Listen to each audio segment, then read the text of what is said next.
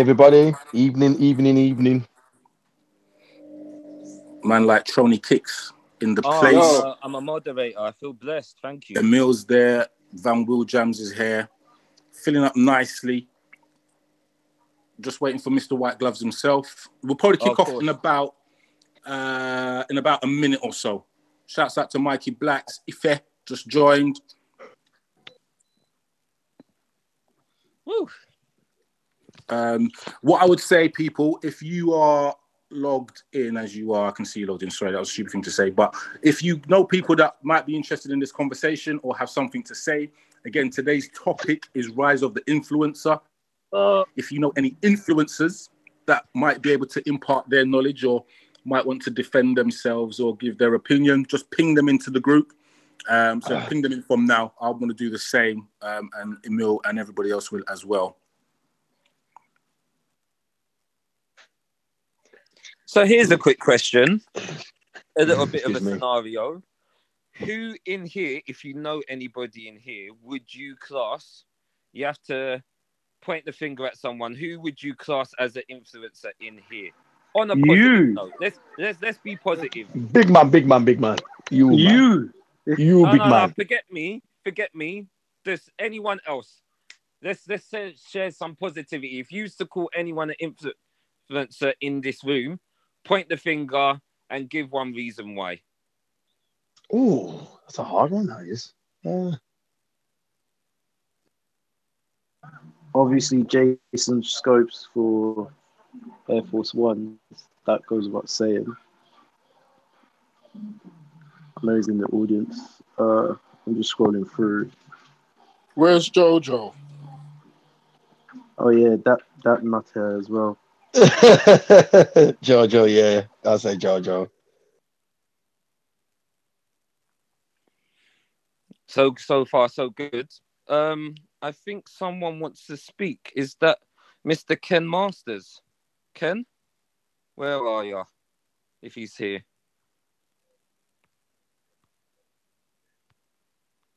What it is, Dwayne, I haven't actually brought anybody up onto the stages yet, but what I will do, when Pedro takes the reins in about a minute or so, I will, again, this is to everybody, I'm going to invite everybody onto the stage.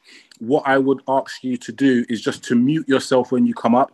If you do not want to come up onto the stage, just ignore or decline the invite. We won't be offended.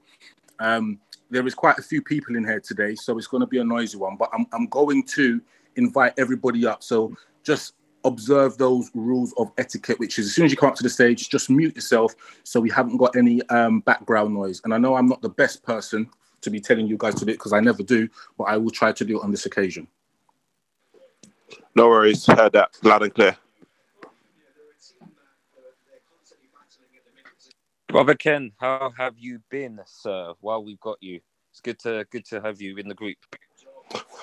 I've been well, you know. Work's just been a bit crazy.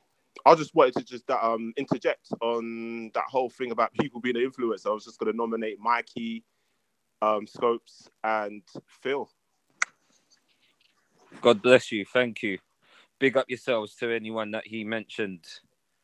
But yeah, Pedro will be here in a few moments. He's just I'm here.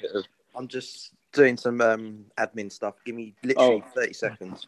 I thought you were off ironing your white gloves. Yeah, me too. Joker. All of you, jokers. We're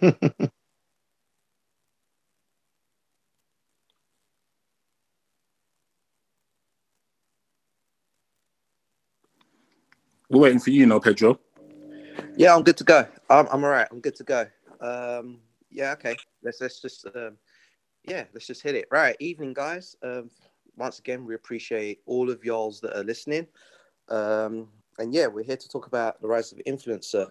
So basically, the reason why we're talking about influencers is a few weeks ago we spoke about brands not caring about sneakerheads, and specifically we spoke about personalities and their influence, and we questioned the level of influence that a sneakerhead had or did have versus that of the celebrity influencers and those that you see on reality TV.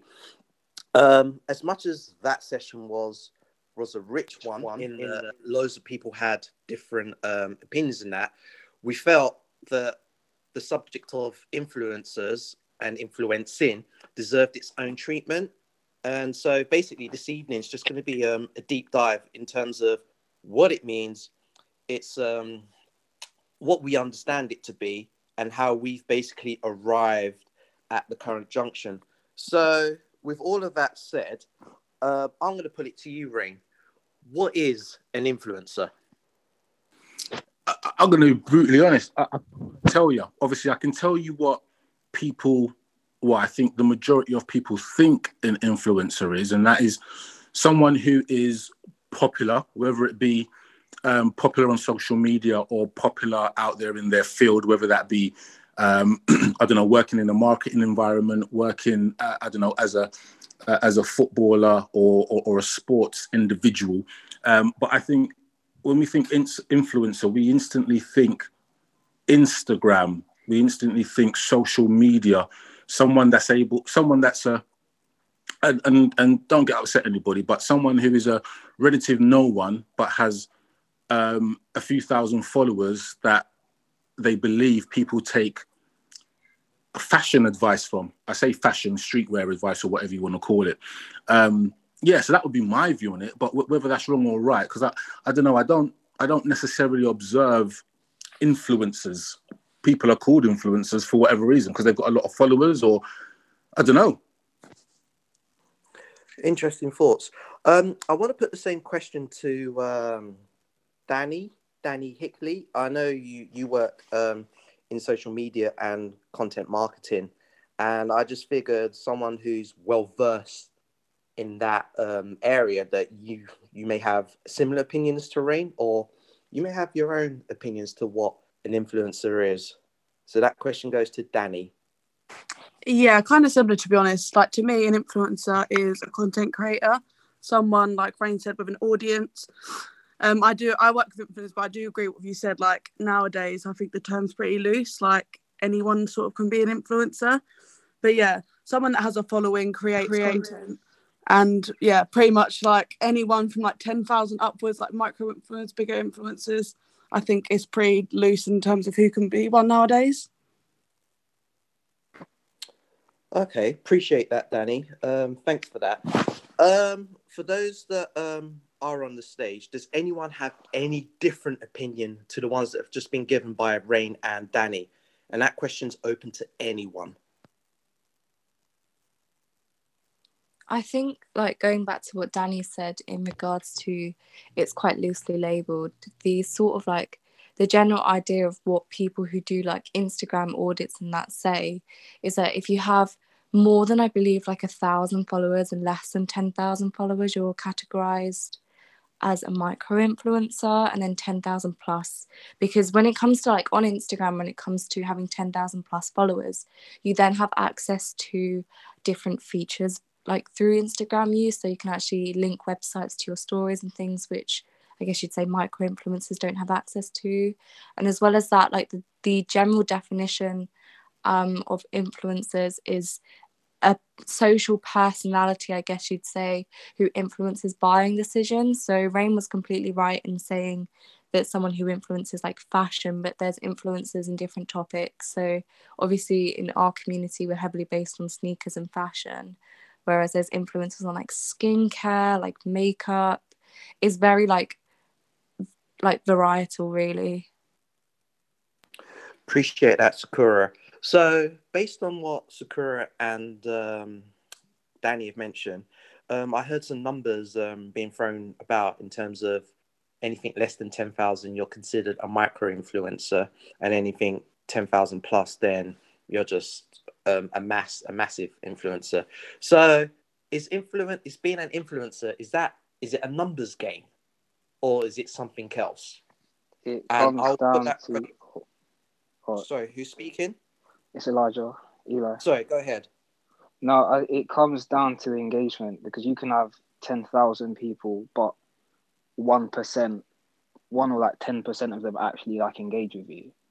So like it's just engagement rate.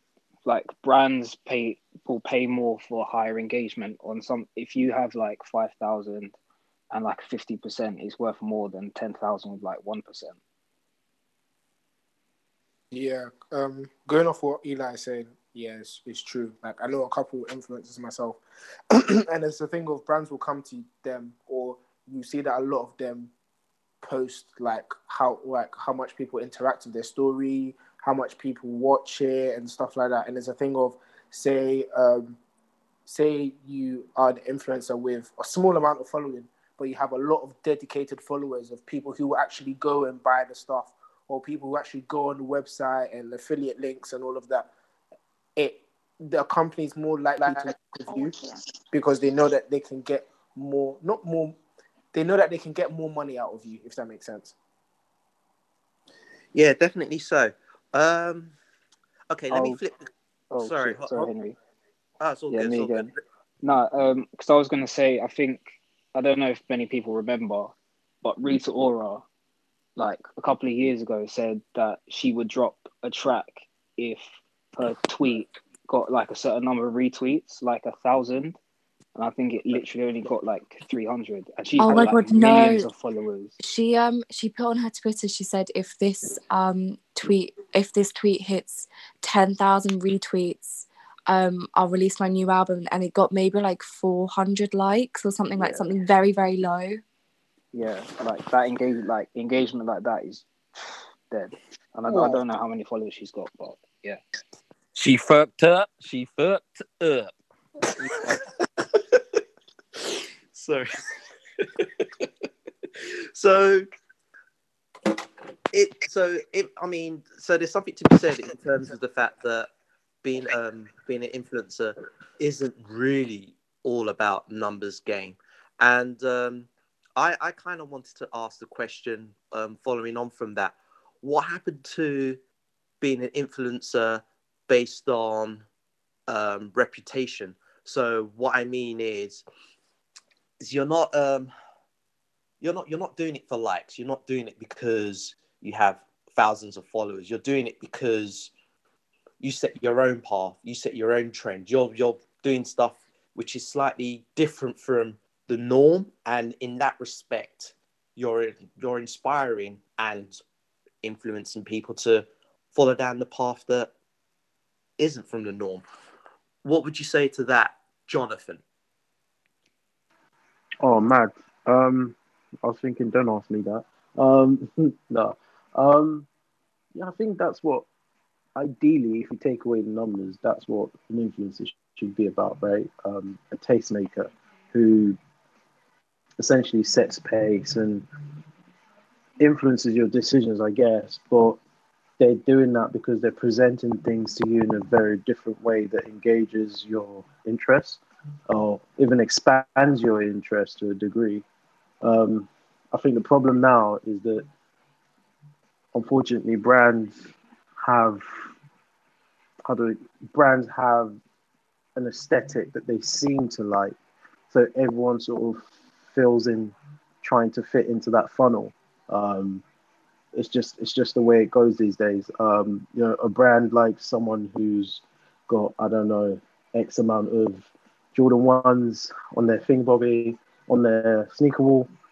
Everybody decides that they're going to try and imitate the same thing, and then it becomes a bit boring and repetitive. And then on the flip side, you then have, what was the other one? There's a couple of trends that we have. There's the sneaker wall trend. Then on the flip side, you have there's guys who just post pics of their shoes, and they've got an amazing collection of shoes, and you'd still listen to them, but they wouldn't be considered an influencer by a brand. But for you, because you respect that person's hustle and their knowledge and whatever, you're going to think, you know what, oh, that's dope. Or the way they presented it makes it look a bit different. Like, shout out Mo. Where's Mo? Mo's in the chat, I think he is. Like, he presents his shoes in a slightly different way. And it's like, oh, right, that's kind of sick. I wouldn't buy everything that he's got, but I definitely appreciate the stuff that he's got. So I think, yeah, there's a balance between the numbers game and trying to be a brand. And then there's the enthusiast who just enjoy what they're doing and they lend their skills or their creativity to what they're doing. So it's always hard, I guess, in this community now, anyway, to figure out who's genuine and who's not. So for me, I stopped caring to a degree about the influencers and who's an influencer and who isn't. If I like your stuff, I like your stuff, and that's it. That's, it's neither here or there. And I think that would be the ideal space that we should operate in, because it just becomes noise and we're blowing air or smoke up someone's ass when you legit know you don't rate that stuff that they're doing. So there's no point, in my opinion. But I'm just one guy, so hey. I think quickly going off what Jonathan has said, I think what Jonathan is saying is curbing on the whole difference between an influencer and just a genuine sneakerhead when they're talking about sneakers. Because somebody who, let's take, okay, cool, not to put you on the spot, let's take a Rain. If you used to go on Rain's account and you was go on his Instagram, he has a lot of shoes, but behind the shoes there's knowledge. But if you're going onto just an influencer's page, cool, they'll post a shoe and they'll post an outfit, but a different person is going for the knowledge, and a different person is going with the fact that, okay, cool, he knows what he's talking about, he just hasn't posted a shoe. So influencers are, I guess you would say, the type of people, obviously there's some more knowledgeable than others, but influencers are the type of people to post a shoe in comparison to an outfit and then post a picture. Rain might post it and then post a story, or might post different sorts of content, but brands aren't really looking for that. Brands are looking for people who are just there to look at a picture, like a picture, and click it. Do you get what I mean? I think jumping off of that. Oh, sorry. No, you go. Good. Sorry, I was just going to quickly add a point, and then I'll move back down to the audience. But I think there's a lot to be said about kind of the rise of social media and this word monetization overall. I think there's a generation obsessed with monetizing whatever route that they can. And by all means, I'm not saying that people shouldn't get paid for what they do. Like, absolutely they should. But there's a lot of people, and I guess influencers, that will jump on any trend that they see possible. Just at the moment, in terms of where we are, it looks like it's sneakers at the moment, but yeah, people will jump on sneakers, become influencers, and then get paid for it, monetize platform, and then move on to the next thing, I guess. So there's a lot to be said about kind of I guess it's not really just the younger generation, but people in general overall on social media, and just trying to use social media as a money-making route as opposed to having a genuine interest or a love for trainers overall. So can I ask you guys a question? What's going on? My name is Sean. I've been a sneakerhead since I was 16, 15 years old. And I'm 33 now, right? And I resell sneakers and I make my own sneakers in China.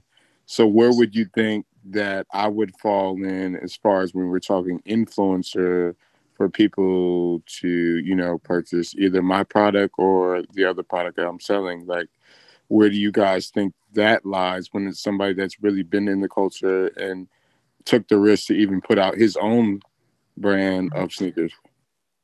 That's an amazing question. Sorry, go ahead. Yeah, I'd call you a brand. You're a brand.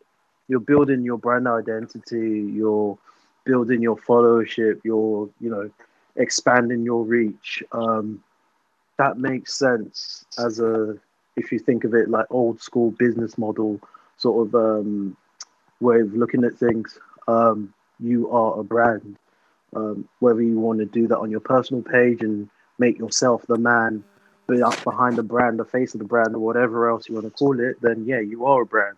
But I think I'd pitch you slightly differently to someone who has hundreds of shoes and it's just like Nike shoes and stuff, because you're bringing your own interpretation of that. It's just like a customizer who's got their customizing page and they've got loads of shoes. Like, at that point, I think the one that I can think of off the top of my head, I think she's called Sneaker Fan Dan. She customizes her shoes. I'd call her, she's an influencer, but I'd call her a brand, because she's doing one-on-one pieces of regular shoes that we're all like pitching up and buying, and then she's flipping them and changing them up. It's like I'd picture in the same frame as the sneaker surgeon, the shoe surgeon. You are a brand because there's a business, there's like an actual business behind what you're doing. Yeah, Not to I say that an definitely, influencer isn't a business person, by the way. I definitely agree, but I play on both sides of the fence. So I resell Nikes and Jordans too. You know what I'm saying? So that's kind of a different situation. That's what I was asking from that perspective. Like, I know I'm a brand. I definitely am aware of that. And but my brand, the reason why I think I really resell is to mix my stuff in, so people will, people come to me for, your latest Jordan, your latest Air Force 1, Dunk, etc. So I was just like, well, shit, I can just mix my stuff in with everything else I'm selling. So that's the perspective that I'm really asking about, because I was just listening, and certain things came up. Mr. King, in regards to that, do you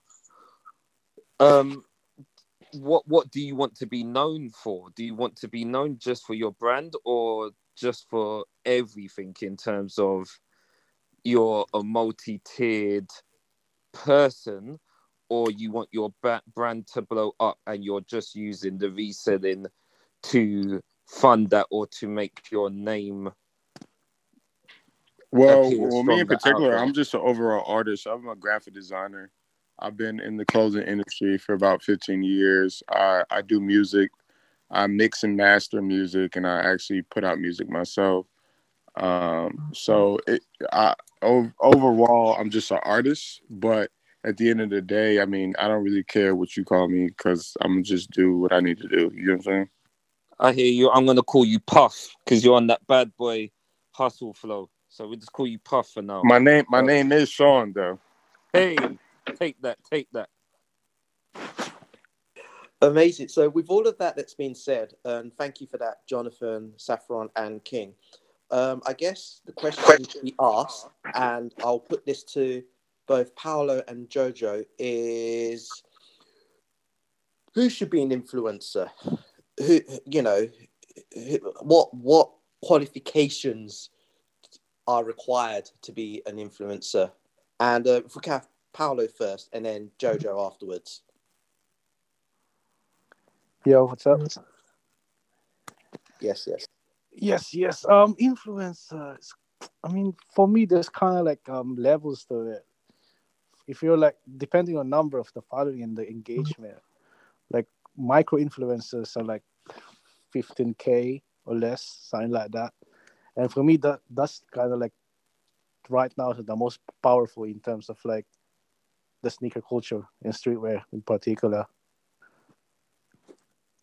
And anything between like when you jump into 50 up to like 500s, that's the real influencer for me, who's really like, for me personally, doesn't mean anything. Whatever they post is all an ad to me. They don't mean shit. I follow more people who are like below 10K. That's a real influence for me, kind of like the tastemakers.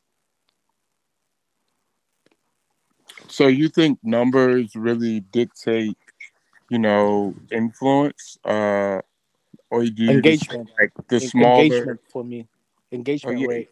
definitely. But Yeah, I mean, I think larger people have engagement, and then smaller people have engagement. But do you think a smaller influencer has more of a pulse on the actual industry that they're influenced upon, or do you just think a person that has a larger following really just doesn't give a fuck and just wants the bag? You know what I'm saying? I can actually jump on from this based off of experience, but I'll let Paolo talk first. Nice, cool. You go ahead. So in regards to the whole numbers thing, followers typically are considered important, but engagement's definitely a lot more important.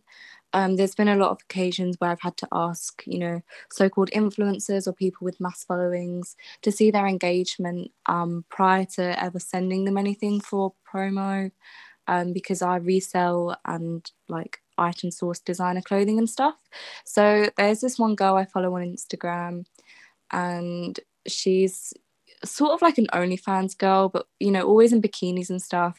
So I thought, because she has 120,000 followers on Instagram, I thought it'd be a great idea to send her like a designer bikini that I had, with the intent of her promoting it. So I asked her to see whether I could see her engagement. First off, the majority of her followers are men, and men aren't going to buy bikinis, for example. And also her engagement, even though she had 120k, her engagement was awful. It was like less than 10,000 likes per post, like maybe max 100 comments. It was really, really bad. And then going back to another person, so my friend, he has 500,000 followers on TikTok and 60k on Instagram. He recently, maybe last year, he had a brand deal with Moncler. He didn't fucking care about showing it off. He just wanted the money, however much they paid him.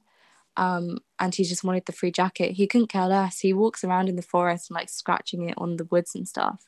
But I feel like he is just one example, so I can't base it off the majority and I can't generalize it. But it's a lot of the time influencers don't really care about what's being given to them for free.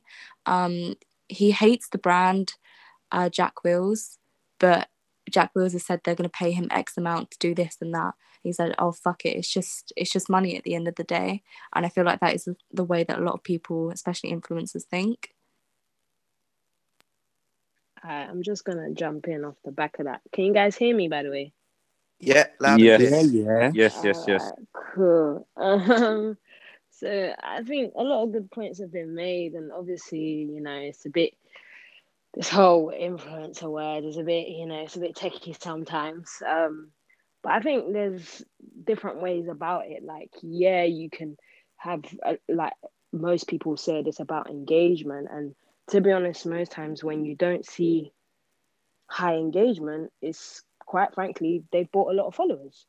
So you're not going to see the engagement because half of their followers are, fake accounts that don't engage or can't engage. And you get that a lot with influencers. If you just, take the top number, if you don't delve into, the likes, the comments and all of that stuff with the back end insights, you might find, that an influencer is not really an influencer, if that makes sense. I think the other part of it is about who are you influencing. Sometimes it depends on what day. You might catch me on one day, someone says, oh yeah, you're an influencer, and I might be okay with it. Other days I might cringe about it. On a personal level, to me, I don't really see it as that, because you got to ask yourself, who are you trying to influence? In my case, it's not really about individuals. If you look at most of the people that I'm talking to, they're actually brands. I'm not having, I'm engaging in conversations with people, via my Instagram or whatever, and I'm putting stuff out that's going to individual people. But the most things that are Insta is brand work. And it's about them reaching out and being like, hey, we saw you did this, or can you help? Is there collaboration that, you think we should be working on? So it's more, who are you trying to influence? For some people, they're trying to influence individuals and, get them to buy stuff or get them to dress like them and things like that. But for others, they're trying to work with brands and they're trying to reach out to them. And that's definitely the space that I would say I play in. Now, another thing that comes from, if you're gonna say that you're an influencer, and I understand everybody's got, everybody needs money, everybody's got personal things that they want to do, but I think if you want to do it properly, and I think Jonathan said, if you go into it, it depends on what you're going into it for. There has to be a level of integrity. I am known to not accept certain things from certain brands because I know I don't like this. This is a waste of product, especially in my case, if I'm working with a small or medium-sized company, for example, you cannot afford to waste that on me. I would rather suggest you send that to someone else who will appreciate it. Now, if we're talking, okay, a brand has come to say, okay, we're going to give you X amount of money to, you know, to wear this or whatever. Again, I'm not going to do that, because if I'm associated with you, while the short-term money might be nice, but if I'm associated with you, what does that do for my brand in the long term? Those are the kind of questions. If you're serious about how you're putting yourself out there, those are the kind of things that you should consider. I certainly do anyway. And then the other part of it that you have to bear in mind, as someone mentioned earlier, you're a tastemaker. So I very much have to be conscious of what I put out, not because of the 5,000 odd people that are going to see it, but because of the circles I'm in away from that. You know, I can't be seen to be saying, oh yeah, I'm gonna do Boohoo because it's got a big, you know, Boohoo, they pay well, it's got a big check, da, da, da.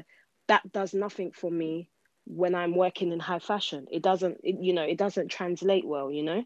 So I think a lot of the times with influencers, yeah, you do get people that are, you know, reckless and they're promoting stuff, and you can tell there's no strategy with it. You know, one day they're selling a bikini, the next day is some random herbal tea or something like that. But to me, I don't look like Paolo said, I don't look to those people as influencers. You're just a cash cow. You're just trying to get money, and I completely understand that. I have nothing against that. But personally, to me, you're not influencing me, because your strategy is off. There's no consistency or thought in what you're doing at all. So for me, it's really about people that have curated something that makes sense to who they are at the core of it, and everything they do is aligned.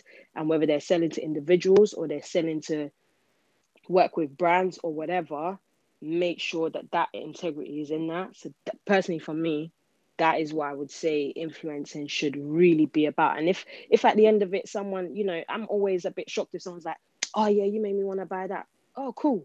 That was not my intention, to be honest. I just wanted to flex my fit because I thought it was nice. But if you wanted to buy that off the back of that, great, do your thing. But to me, most of the things I'm doing is out of appreciation for the brand, not the people. Does that make sense? But yeah, that's my 2 pence on it, really. Definitely so. So with all of that said, would you consider yourself, Jojo, an influencer? And apologies if the question seems obvious or not, but no, I would. It's to me, it's neither here or there, to be honest. If you are influenced by what I do, that's great. It's not by design, if that makes sense. My sole purpose is really to talk to brands. People just happen to be in and around that, you know. So for me, it's like, yeah, by accident, yeah. And if a brand, when brands come along and say, okay, we want to pay you X amount to do this. Okay, does this fit? Yeah, it does. All right, I'll do it. But that doesn't necessarily mean I've set out to do that, because the other thing with, if you're taking up that mantle to say that, okay, this is what I am, then that means you want to be in the limelight all the time, and for me, that's actually not what I want to do. I would actually rather be in the background working on campaigns and doing cool stuff like that, Hey, Jojo, so for can I me, ask you a question? Yeah, go for it. So if you really like something, will you post it on your page just because you like it, or do you always... Yeah. Okay. Oh, hell yeah. You can't, to me, it's like, when it's about a passion and something that you love, it can't be bought. If you like it, you like it. You can't then tell me, I want you to go and sell beauty creams. That's not my brand. And anybody who knows me, who's been watching what I've been putting out there, it's not going to wash. They're going to know that, oh, okay, rent's due today then, isn't it? Like, you only do high fashion? No, not just high fashion, but high fashion is where my circle is. That is where people that I know face to face, I can say, okay, this is the PR for this person. Oh, hey, I can email so and so. This is about this brand. Da da da. No, I was just asking because I was looking at your page, and I don't know if you have a personal page, but I was just looking at the page that was linked to your bio. That's why I asked you. Yeah, like literally, like it's not just high fashion, but in terms of like circle of people that I would know personally, that is the lane that they're in. And then there's obviously like streetwear, which I love. I have no variation on, okay, it can't be like, I can't look at this brand because it's not high fashion. That's not the case. But if you're telling me, oh, I want you to sell something, wear something from Misguided, I'm not going to do that. I don't even spend my own hard-earned money on Misguided, Well, Jojo, check out my brand. I want to send you some things. So just for sure, check it out. Will do. Appreciate that, just like that. Yeah. What about me? Could I just quickly piggyback off this as well for what Jojo Hold said? Yeah, on, sure, go for it. Paolo, what did you say, bro? I think he had said something. Oh, never mind. And that's all good. Sakura, sorry. Go ahead with what you was gonna say. So in regards to what Jojo said with like the sort of like authenticity of influencers, now I believe it's in the UK as well as the US, but there's like a thing on Instagram where you can tag, or I think in some countries due to like the like laws, I don't know, Danny could probably elaborate on this, but I know that the laws in terms of like data sharing have changed for us here. Like we can't see how many people have shared our posts or shared our stories, but maybe a couple months back Instagram rolled out this feature where if you are considered like a creator or a business and you have like a partner, you tag your whatever you're promoting, I guess, and it will come up as paid advertisement by whoever. And I feel like that is a great feature that Instagram has rolled out in terms of you can definitely see the authenticity of someone promoting it. Like with what Jojo said as well in regards to her wanting to put something on her story for the sake of like, you know, liking it or loving it. It's like, even if like an influencer would get paid to do that, whereas you're actually showing like an authentic love and a like for something, it definitely does show that some aspects of it are just for finance, if that makes sense. Yeah, definitely so. Danny, following on from what Sakura's just mentioned, do you find in your line of work authenticity to be an issue in regards to social media and influencers? Yeah, 100%. A lot of the brands I've worked with have like a huge influx of influencers requesting like goods from them, and that can be from like small micro influencers to like your mainstream sort of celebrities, and a lot of them are like copy and pasted messages. They've clearly sent it to, you know, a bunch of brands. They just want to get as much free stuff as possible, and I think it's always quite obvious in down to simple things like how the message is like written, like whether they've addressed the brand or the person they're sending the thing to. I think that is a huge problem. But I think most teams and most brands, companies that I've worked for as well, they're quite good at vetting that out and seeing who is actually genuinely interested. Like, for example, I used to work at an evening wear company, and we'd have a lot of like, I think someone mentioned earlier, like OnlyFans girls, and a lot of their content is like bikinis and swimwear. So they're not actually obviously interested in wearing evening dresses, like full like maxi sequin gowns. They just want the free stuff. So yeah, I think it is a huge thing. Like if someone's being authentic and they want to work with the brand, but I think it is quite easily noticed by the brands and the people that are working for them. Amazing. Thanks for that. Royce, can I just add, sorry, quickly, yeah, can I just add to what Danny said about that? Sure. Certainly from people I know in PR, she's absolutely right. It's so easy to spot a faker, like within seconds. Like, and if you've not heard back from the PR within like, I would say like an hour, just know it's a no. It's very, very easy for, as much as people are like, oh man, influencers, they get a lot of stuff. But what some influencers won't tell you is the amount of rejections that they've had as well. I think the best way, if you want to come across as someone that has integrity, and B, if you care about your reputation, you wouldn't do things like that. Like there's certain brands I know I do not present myself in a way that is in alignment with them. So there's no point in me even saying, even if I love the brand so much, I would never ever, first of all, I got too much pride, but also just sense to know that I am not at the level I need to be at. I do not produce the right type of content to be able to approach this brand to ask for anything. And thirdly, I don't need this thing. So for me, it's kind of like, if you're going to go and approach a brand, the best way I always advise people, are you in alignment with that brand? Is there anything about you and that brand that they would look at you and go, yeah, this person is a right fit? Is there anything you can do with their content that is different to everybody else out there? If you can't answer yes to any of those questions, in my view, you can't be requesting stuff. It's just that simple. The flip side of that, I think it's important to note as well that there is actually brands that do what we're saying influencers do, like brands contact influencers that they probably haven't even looked into. So it's interesting that it does actually work. Obviously the smaller brands, but it's interesting that it works both ways, and that brands also make those mistakes of trying to, you know, dish out as many free products as possible to get the posts and the shares and the tags. Yeah, absolutely. I've definitely had it where I've been like, oh, this brand's reached out, but I am nothing like this brand. Yeah. And more times I'll just go through my emails, I'll just be like, delete. You clearly you haven't checked me out. You just want to get your product, like you said, you get your product everywhere. And to me, whenever that happens, one, it shows me you haven't done your research, but B, it shows me how cheap your stuff is. Because if you don't care enough to just fling it about, then it's cheap and I don't want to wear it. That's kind of like the view I have.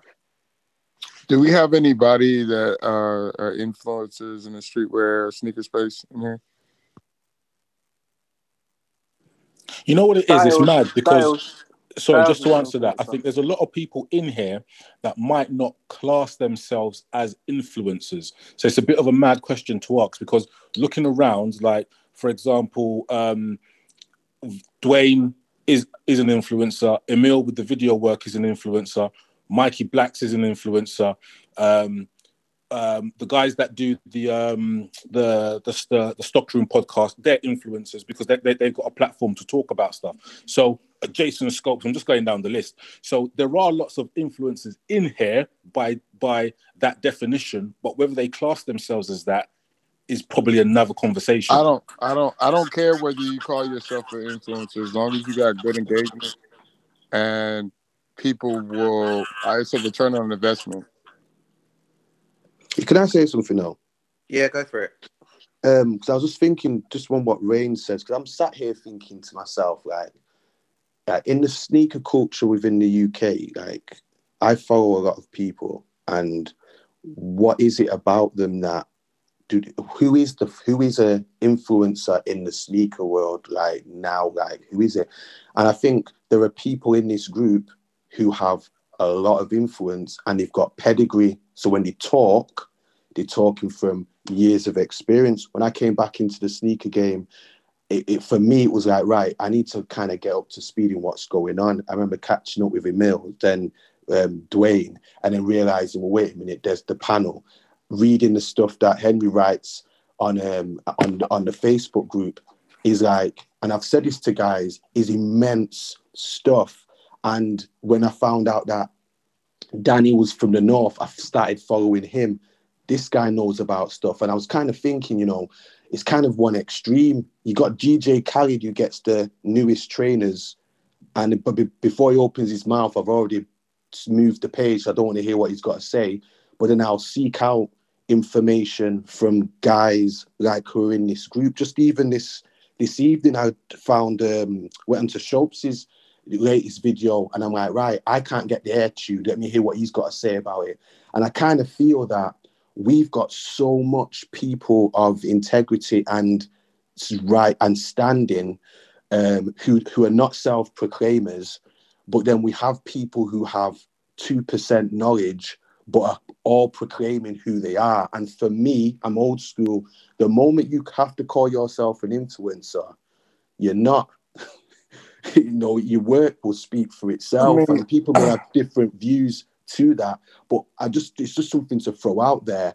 My sort of frustration anymore as such, but when I see guys like Stevie Ryder post what he posted today, I'm happy, because I'm thinking, here's a guy who to his core is what this is about, and seemingly getting the recognition slowly but surely he deserves. But for me, there's a lot of guys in this group. I could waffle on so much. Jojo speaking before, seeing the work that she's done with Vision. I messed up the name there, but in Manchester, there's so many micro connections, and I personally feel they've shaped my view on the sneaker world and given me knowledge, but are not necessarily recognized. I would class these guys as influencers within the UK sneaker world more than the superstar who gets a mid to tell me about what's in Foot Locker. I'm not interested. But with these guys, I am. Okay, for what it sounds like, you're trying to find people more relatable to you, and I think that's do you know what? It's not, bro. Do you know why? Because when I left, I'll tell you what, I was into sneakers, had a family, went through a bit of difficulty financially, got rid of a lot of stuff, slowly but surely came back.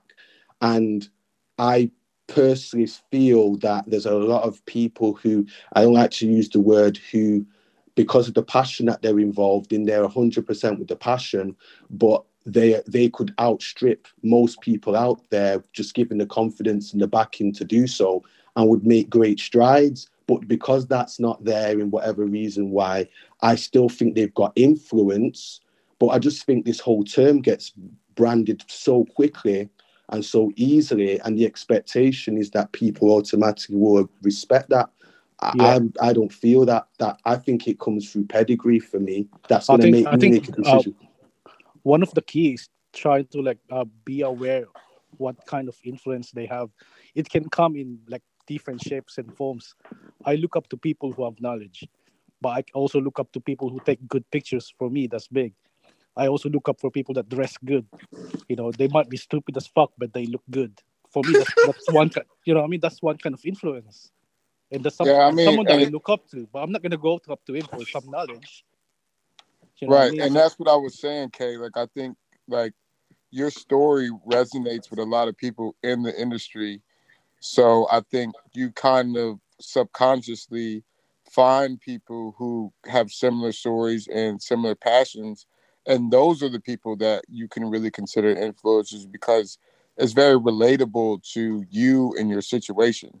And I think those are the most organic types of situations, and that's who I'm trying to work for. Like I'm not trying to sponsor or send product to a girl who all I see is Giuseppe, Gucci, whatever, you know what I'm saying, high fashion shit. Because I mean, even if you do the sneakers, that's not what your audience follows you for. So it just has to be relatable. And I think that's where we really look for. And I'm speaking from a brand perspective of what I want to do. And I know other brands, you know, they just see numbers and they want to throw shit at it. But, you know, being a smaller brand, similar to what I forgot her name, the young lady that was JoJo was saying earlier, like, you know, I've done very well. But the thing is, I'm not just going to be throwing out money because my products cost a little bit more than your average. So I still want to maintain my brand. Quickly, adding on to what Kwesi was saying, what Kwesi said, it made a lot of sense. I feel like there's two different types of influences. Bro, we have someone in here who actually has a shoe with Nike. We have people in here who have actually helped influence on different shoes. So the influence is there, but I have a feeling that there's the difference between that type of influencer and the people who go on and are very public in terms of they've put a shoe, as I think Kwesi was also saying it. They've put a shoe and someone's trying to, no, it was Paolo. Someone's trying to sell mids to somebody. There's that different type of influencer, and it looks like that's the thing. Coming from a sneakerhead type of thing, we are more in tune with the influencer where there is the more knowledge. But at the end of the day, the more knowledge isn't what's going to get the brands money, if that makes sense. The brands want money from, oh, this is a quick money grab. I'm going to give so-and-so a shoe who has 55K and good engagement. Oh, they might pick up on it, or people might pick up on the shoe. We are a different type because we care about the story. We care about somebody posting a picture and they've woke up in the morning, and they're writing a whole think piece on their Instagram about how they got the shoe and what the shoe means to them. There's a different type of influence that we are looking at compared to the general public. Yeah, but what I'm saying is just one thing just to say, but surely though, I'll talk for myself, but in this discussion, it for me, it's quite simple. The panel put a post up tomorrow and say, we're happy to announce that we've collaborated with so-and-so, I'm buying that shoe. Not necessarily because, oh yeah, I'm hyped about the shoe, but yeah, I've bought into who these guys are on an organic level. Same with Danny. If Danny was to say, oh, I've got something with Adidas and I've got something, in me, in terms of wanting to see them in a place to get more influence, I'm heavily supporting that. I just feel that within the purist, so to speak, maybe, that the getting in to have that type of expression and influence, I struggle to find who's the person we can say, yeah, is that influencer for this mass of people. Who is it? Oh, okay. I mean, what was the question again? So my question is, like, for me, I've expressed that for me, a lot of guys in this group, in my personal opinion, are influencers, not because they've come out deliberately to be called that, but the nature of their experience, the nature of their knowledge, the nature of their taste, what it is they're passionate about the shoe, has put them in a place where they express themselves, what it educates and inspires people. Fine. But then I'm trying to figure out who's the other side then within this culture, because the other side are just people who have following. Yeah. The other side is just the people who have following and don't really relate to the culture. No, but what I'm getting at, bro, is I've named names in this group because I think. I mean, like that. That's you know like putting a SB on Kylie Jenner, and she never was into sneakers like that. You know, as far as being a sneakerhead and being known for that. But when they put a SB that hasn't came out in years, that's what raises in the white suburbia America or people that she may relate to. Those are the people that are going to look into SBs now because Kylie won. You know what I'm saying? Okay. So then the point is then. I think that's the other end of what you're speaking of. Yeah, then the point is then brands will choose who they feel is of influence for the mass of people, not for the real, so to speak, the purist or the people into their kicks. What I'm saying as an alternative thing, though, is I personally feel there are people who don't recognize how much impact that they're having, and it'll just be a good thing just to see those same people backed more than a like and a subscription. Hopefully when everything turns around with the events and stuff, there's certain people here that I would literally tomorrow put money down and support simply because I believe in what they do and their impact on me. Well, that's cool. That's similar to what Nike does when they're talking about the collaborations, right? So, you know, they do the big collaborations with Virgil, Jerry, Don C, and shit like that. But the people that they really should collaborate with are people that's been in the culture, that's the same type of people you're talking about, like people that have influence but don't call themselves influencers because they really love what they do. But Nike doesn't, and Adidas as well, or any big company, doesn't give a lot of opportunities to people and these kids that are really creating what we think is fashionable. So that's kind of the reason why you're seeing all these independent brands and people making their own shit because they're not going to even get the opportunities. All right, cool. All right, Hugh, I'm not. Can I quickly speak? Yeah, so sorry. Guys. Sorry to interject. Just one voice. Please let the person finish up before you jump in. Cheers. All right, cool. Quickly, King, whatever you're saying, it makes sense. But what Questy's trying to say, Questy's coming from the complete other side. We spoke about it. And Questy's looking for the person that is on basically our side, looking in and cares more about what he can buy more into. Cool. And from that, I would say if we look at someone like Paulo, cool. He's with the basement, or I think, don't get me wrong, I forgot your place. I think you started basement or something like that. But yeah, he has a shoe with Nike. He's somebody that's in this.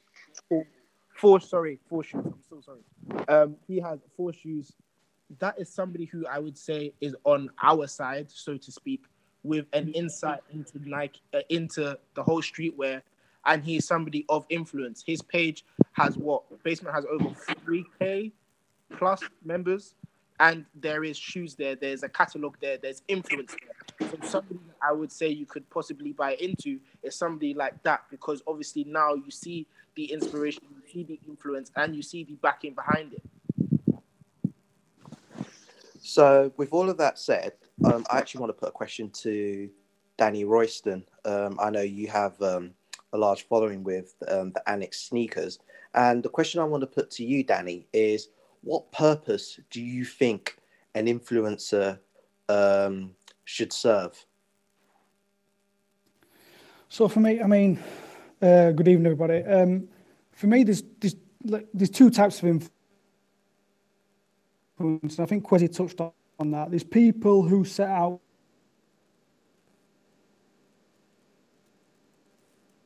here tonight that they're not. We don't listen to those people, but there's people in here, and again, Kwesi called out a lot of people who have a passion, who put it on Instagram, who put it on the socials, YouTube channel, whatever they might have, and almost by proxy become an influencer and become influential on certain aspects. And do you know, me and Dwayne did a podcast. Me and Dwayne did a podcast a couple of weeks ago talking about this. And we kind of said, well, I will happily put my hands up when people will say, Danny, you're an influencer. I was like, well, I almost don't want to be called an influencer because people are saying, oh, well, you get sent products and all this, and I just push out anything. That's not. I set out with a passion. And then I've been fortunate enough that I got picked up with the guys from Adidas. And I work closely with like the Special people. But that's the stuff I buy, and I was buying anyway. And then they picked me out, and then I work with Adidas and promote Special stuff. So it's a different type of influence, isn't it, that you have over people. They're not giving me the bag just to roll out anything. It's, are you authentic? I think it was Jojo who said before, authenticity. If you can find the authenticity, then it sells. We've said it before about like Van and other people in this group. If Van puts on an Air Max 1 and you've never seen it before, people are going to look out for that Air Max 1. And that's the different level of influence. And are you influential, I guess? Are you not an influencer, but are you influential over some people? Sorry, Henry, what was the question anyway? The question was, what purpose do you think influencers should serve? I mean, for me, I want to try and share knowledge first and foremost about product that I care about. So if somebody's going to hit me up, I'm not just going to take product off anybody and I'll call out. So I have discussions with Puma about Puma product that I might push out there. Now, if Puma turn around to me and give me some sort of weird and wonderful Puma Cell collaboration, I politely decline it. I say, look, there's no point in me sending me that. It's not for me. It's not for my audience. It's just going to look fake. Give me something that I can work with. Give me something that's real, that I would go out and spend my own money with anyway. And then I can show it to my audience, to my Instagram followers, to my YouTube channel. And then can I give them information about product? What's it made from? Can you look at the materials? Can you give them sizing advice? Oh, things like that. That's what people are wanting, a genuine story and products. So Danny, let me ask you a follow-up question. So if Puma gave you an opportunity to design your own model, what would that do for you? Or just you do not really relate to the Puma brand? I'm trying to understand a little. No, I fuck with Puma, but give me a model that I want to wear. I would not accept anything that I do not wear myself. I would never ever accept it, because then again, going back to what Jojo said, the authenticity. As soon as I start picking up products and just putting any random piece of shit on my Instagram or YouTube, people are going to go, that's not real. Why is he doing that? I don't believe that. So if someone came, let's be honest, everybody in here wants a shoe collaboration. We all want to make our own shoes, and that is like the top of the tree. Well, if you want to make your own shoe, holler at me. We can work something out. No, it's cool, man. But if I want to do my own shoe, I'm doing it. I'm doing it through my passion and because it's something real. I'm not doing it just because. Do you know what I mean? I'm just trying to give people opportunities who didn't have opportunities like I did. You know what I'm saying? To get their creative expression out. And I'm doing collaborations with people who make sense and are going to get me in markets that I currently are not in. So anybody who fits that mold, let's get to it. You know what I'm saying? Because I don't have to talk to anybody else. It's really my call, whether I work with you or not. And I just want it to be authentic, and I want it to be real, and I want it to be genuine. And I'm very advocate of telling a story and things to have really meaning besides just doing something just for the fuck of it. Yeah, but then I'd say who are the people buying your products and your brand anyway, and go to those people who have a genuine love for it. Like in the I mean, that's not even always the case though, because just because you don't buy my product doesn't mean that you're not a sneakerhead or you don't like relate to, you know, what I'm doing. I'm actually about to do a collaboration with my next two collaborations is Jack Daniels and a dispensary in Boston.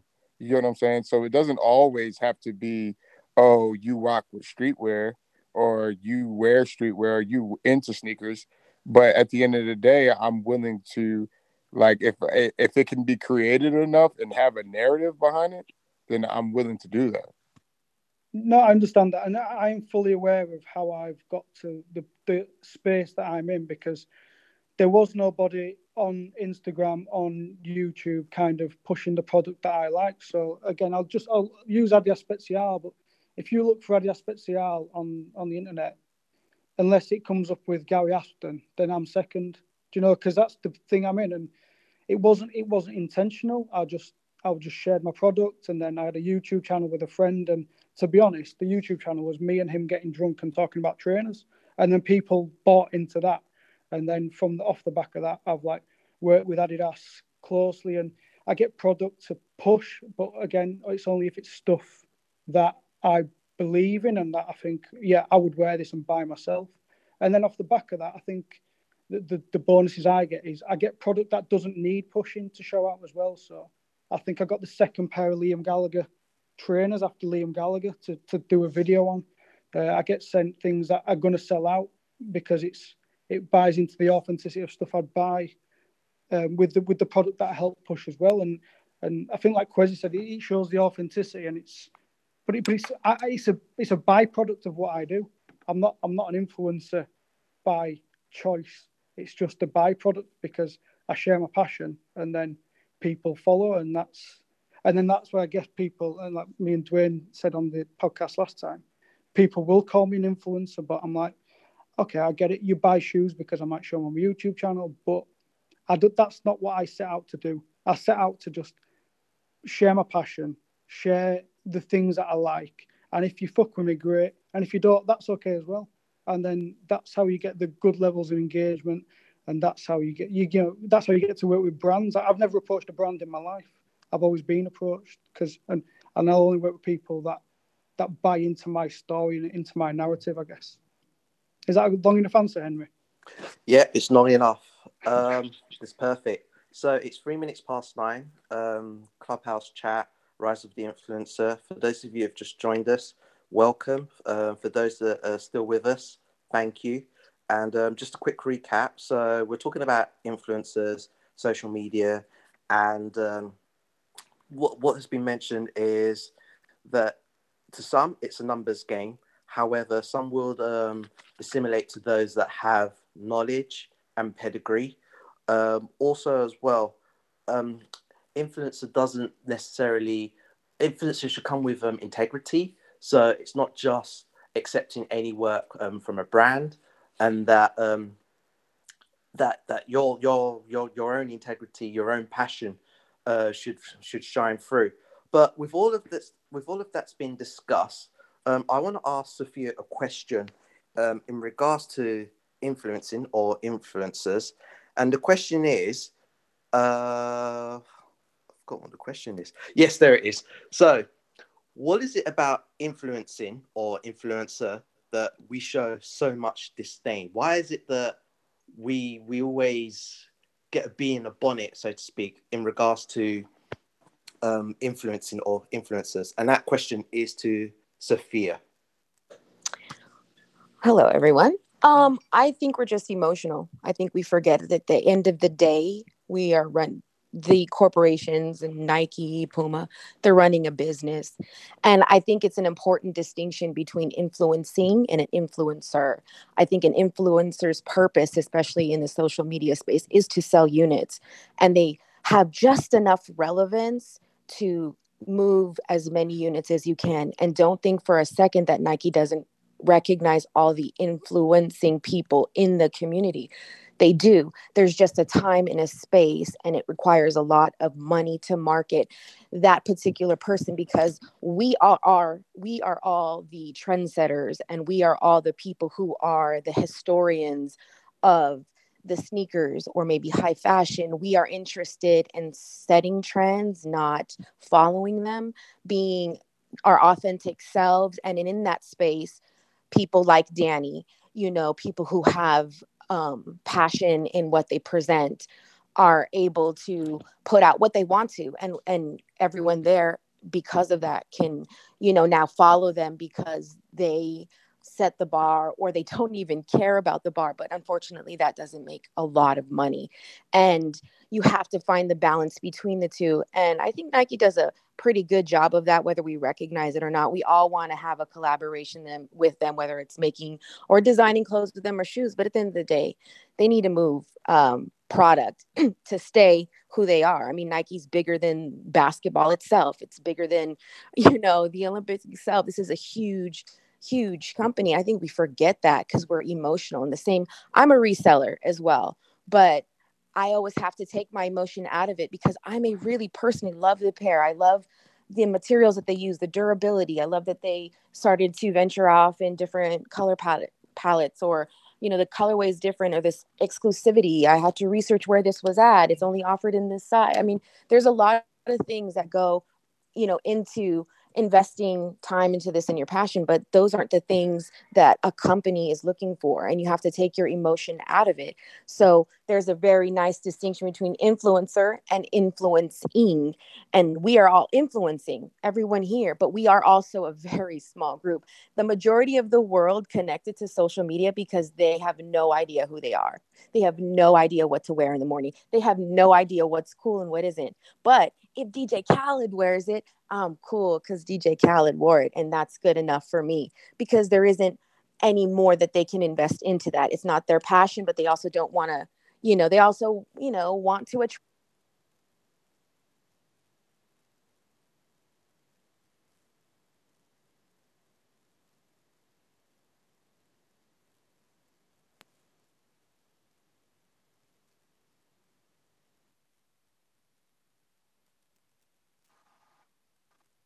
I think we lost Sophia. Shoot, I thought that was me. I was thinking bloody. Yeah, I thought it was me. Yeah. Sophia, are you still with us? I'm sorry, what happened? Your line cut. Oh, can you hear me? Yeah, I can hear you now. Oh, I don't know what the last thing you heard was, but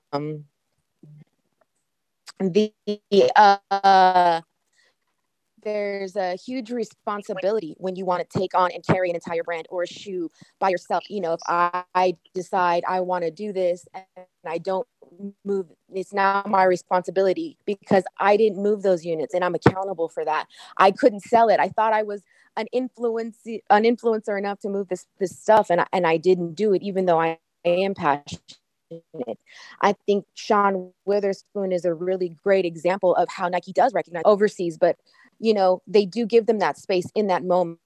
And I know a lot of personal people that I know personally that are, I consider family, that worked really hard on that project. And it was like high five, kudos. It was honest to God. It was like all of us now here in this room got an opportunity to create a shoe, and it was really beautiful.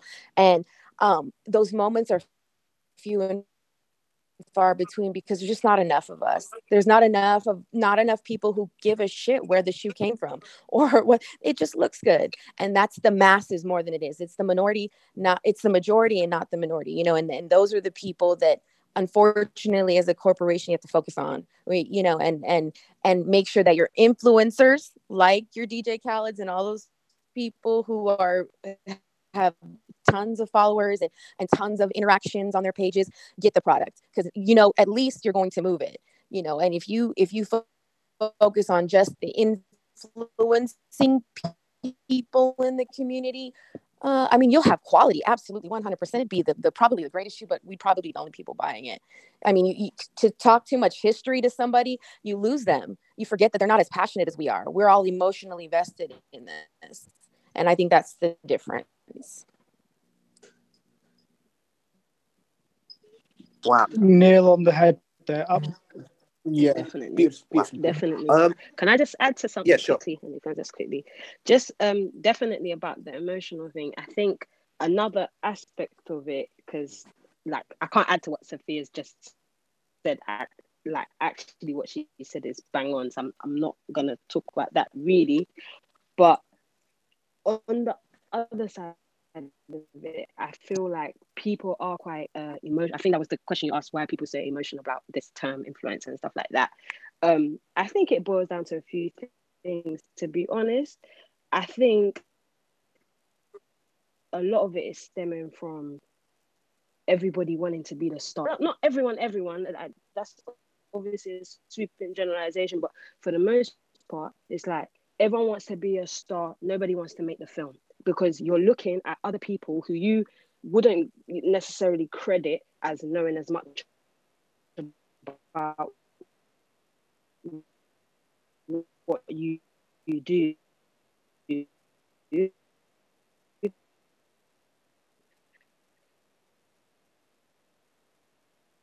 But they're making money, they're getting popularity that you consider to be your own, in a sense. You know, it's like I love plantain. If someone told me they're making £1 million from eating plantain, I'm gonna Plantain. Come on, Sorry, hold on, guys. Could Jojo finish what she's saying, and then we'll talk about the pros. Thank you.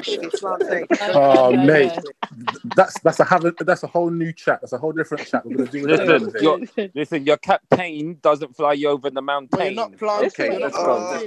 It's not with the vowel.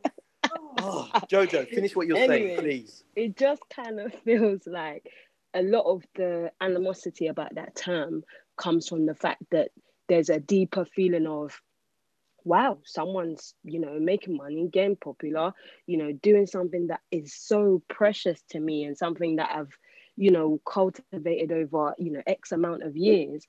And that is really where people start having the gripe with it. I think another part of it is looking at people and understanding. I don't necessarily look at everyone that has, I don't care if you've got 500,000 followers. Not everyone I look at, I deem as an influencer. I can look at you and be like, okay, you're a marketer. Next, like, it's not, to me, there is a distinct difference. If you're not directly influencing me, I'm not going to say, oh yeah, you're an influencer. Because to me, I'm just going to look at it, this is from my lens. I'm going to look at it from that lens, or I look at it from a brand lens and say, okay, this person makes sense for this brand. But I do think that people are very sensitive about it because of the doors that it's opening, which they would like to put to, let's face it, they would like to put themselves in. And sometimes that's why I can feel like, why are we even, sometimes I get why we're having the discussion, but at the same time, sometimes I feel like, why are we even having this discussion? Like, if everybody's staying in their lane, we don't need to have this discussion, because the more you feel this thing of like, you know, a them and us, you can't really progress. Like, even I've had it at times where I'm like, oh man, am I not doing something right? And you just have to sit back and think, no, absolutely not. There's some people that's meant to be, you know, front and center. Like I said, to me, they're marketers. That's what they're supposed to do. And there's some people that's supposed to be in the back doing the work, you know. And sometimes I know it can feel like those lines are blurred because you can't even get into the back, you know, to talk to the brands and But okay, you just try and find a lane that's authentic and works for you. You know, that's why I would say, I wouldn't even say I'm an influencer, because the people that are watching me, the like individual people, they're not even the people I'm trying to talk to. The people I'm talking to is the brands.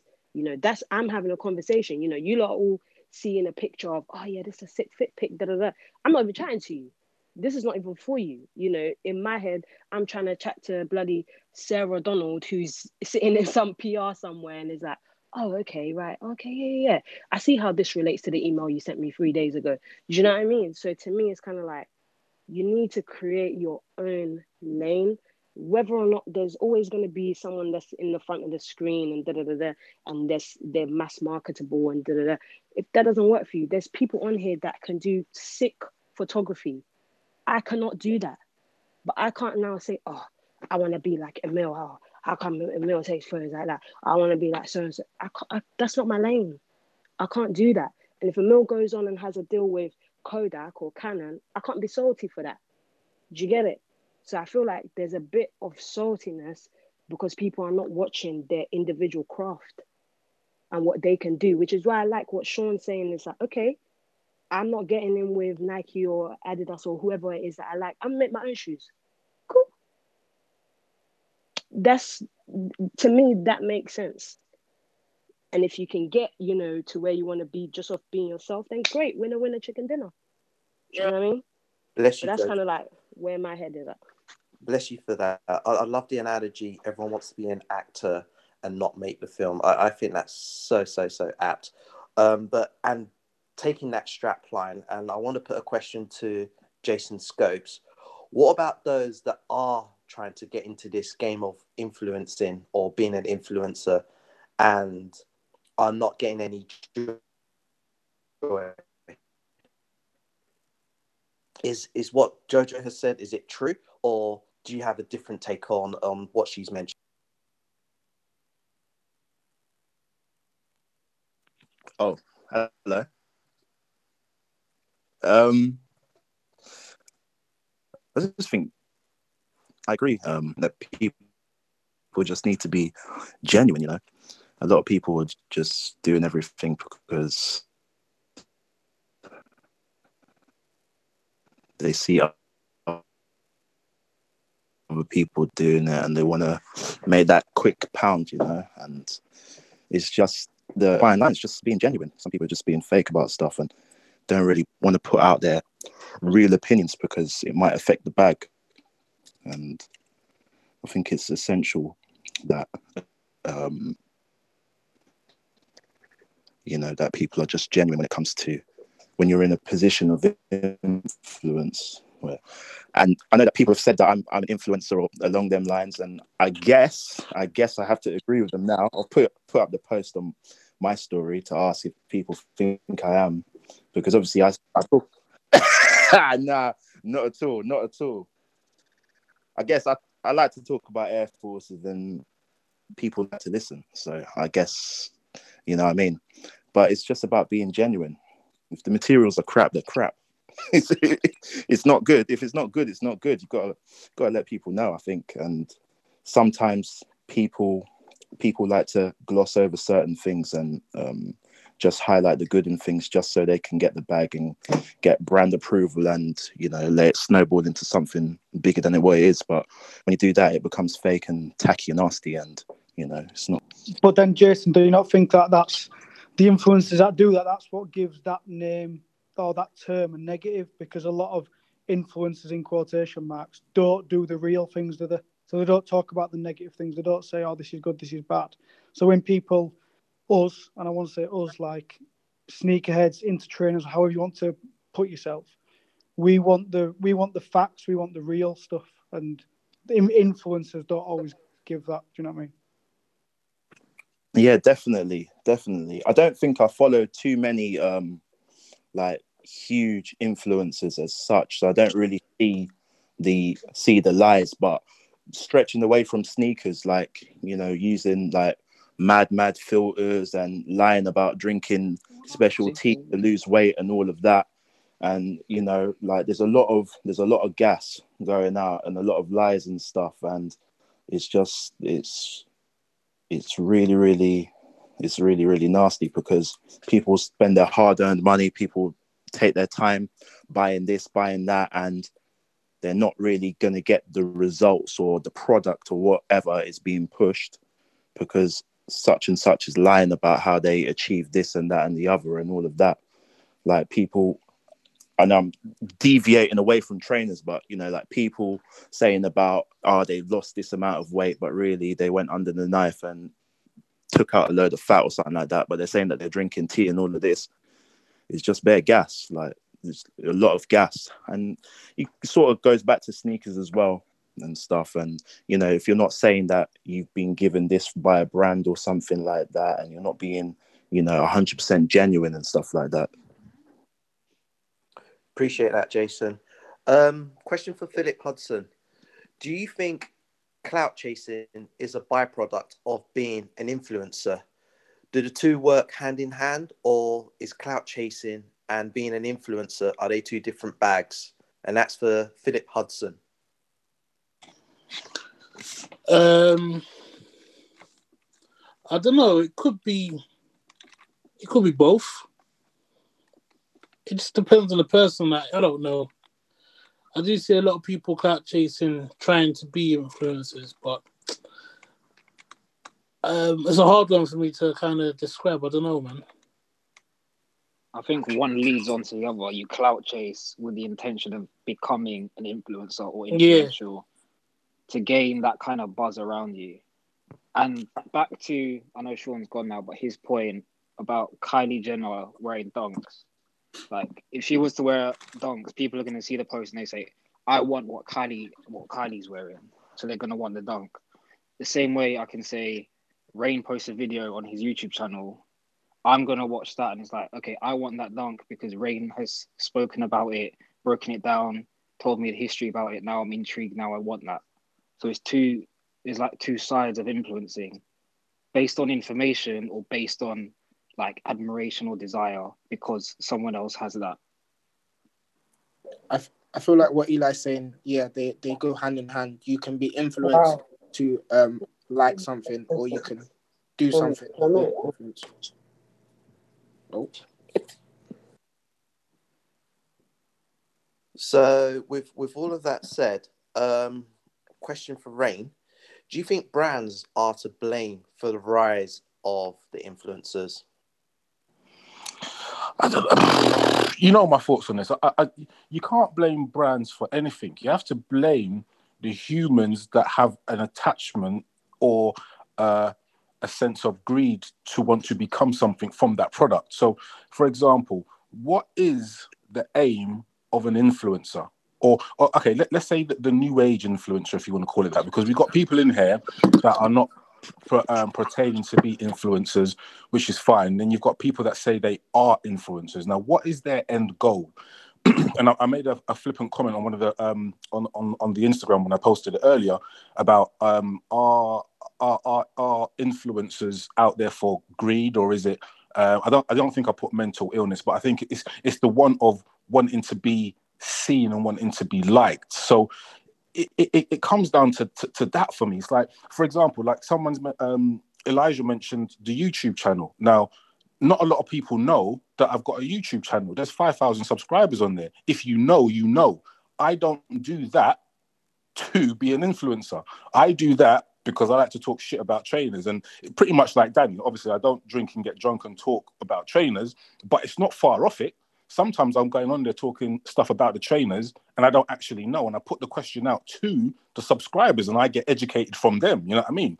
And there's a difference in that to someone that puts up a picture and puts up a picture of them in the Mocha Jordan 1s and then the Essentials brown tracksuit, wanting likes and then trying to shop that off to a brand. Like what Jojo said was very interesting, where she would send an email to somebody, or if she sent an email to someone or responded to something, and then it ties into a story of a picture that she's posted on Instagram almost 2 weeks ago.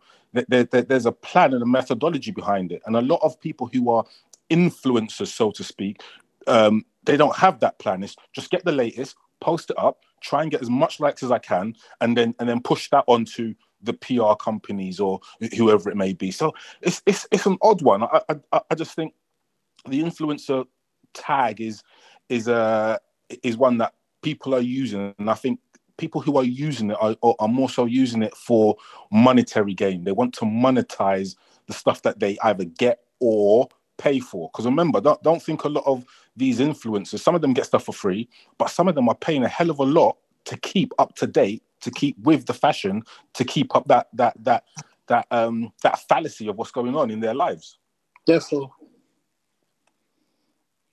I get called the influencer all the time, but I don't look at myself as an influencer in no Why way, not? shape, or I don't. Is it because the term's negative in our sneakerhead circle? You don't think, Yeah, I just do it. That's what it is. Everything I do with regards to sneakers is out of love and passion. But do you not think? Sorry, go on, Danny. I would say so, Phil. You're influential, aren't you? You're influential over your peers, over your friends, over your followers. You've got the knowledge. People buy into that to listen and think, oh, right, I believe what's coming out of this guy's mouth. So you're not an influencer by that negative term, but you influence people, and that's the difference, I guess, between a lot of people in here will influence other people and they're influential, but don't necessarily want to wear that influencer moniker, I guess.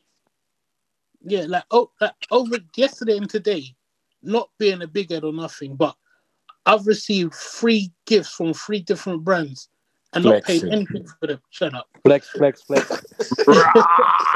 you're an influencer on your bio. I don't class myself as an influencer because of that. I honestly don't class myself as an influencer. You're a bad influencer, man. Do you know what it is though? For me, sometimes like I see some people do this influencing thing, and I guess like times have kind of changed, because before it was just somebody who kind of like influenced other people, but now because it's not like a sort of official job title now, they need something to call it.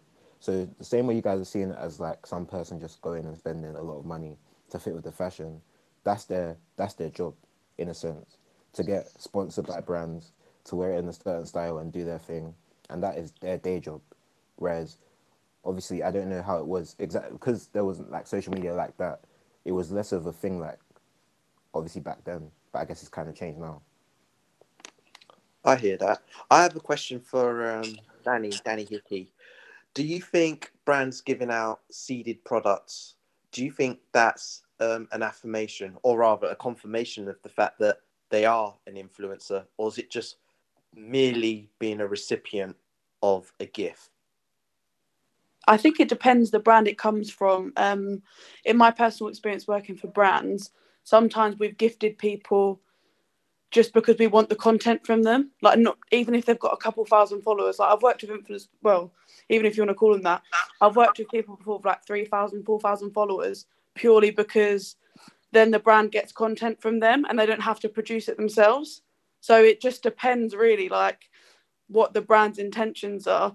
Like, sometimes it is because they want the eyes of their followers, but sometimes it might just be because they want the content they're going to provide them. So it does just depend on the brand. So with that said, so the brands send out gifts or seed-ins. They receive it, they post it, create content, blah blah blah. Does the level of likes determine the fact that one's being influenced, or do we disregard that and just look at the engagement aspect of the content that's been created?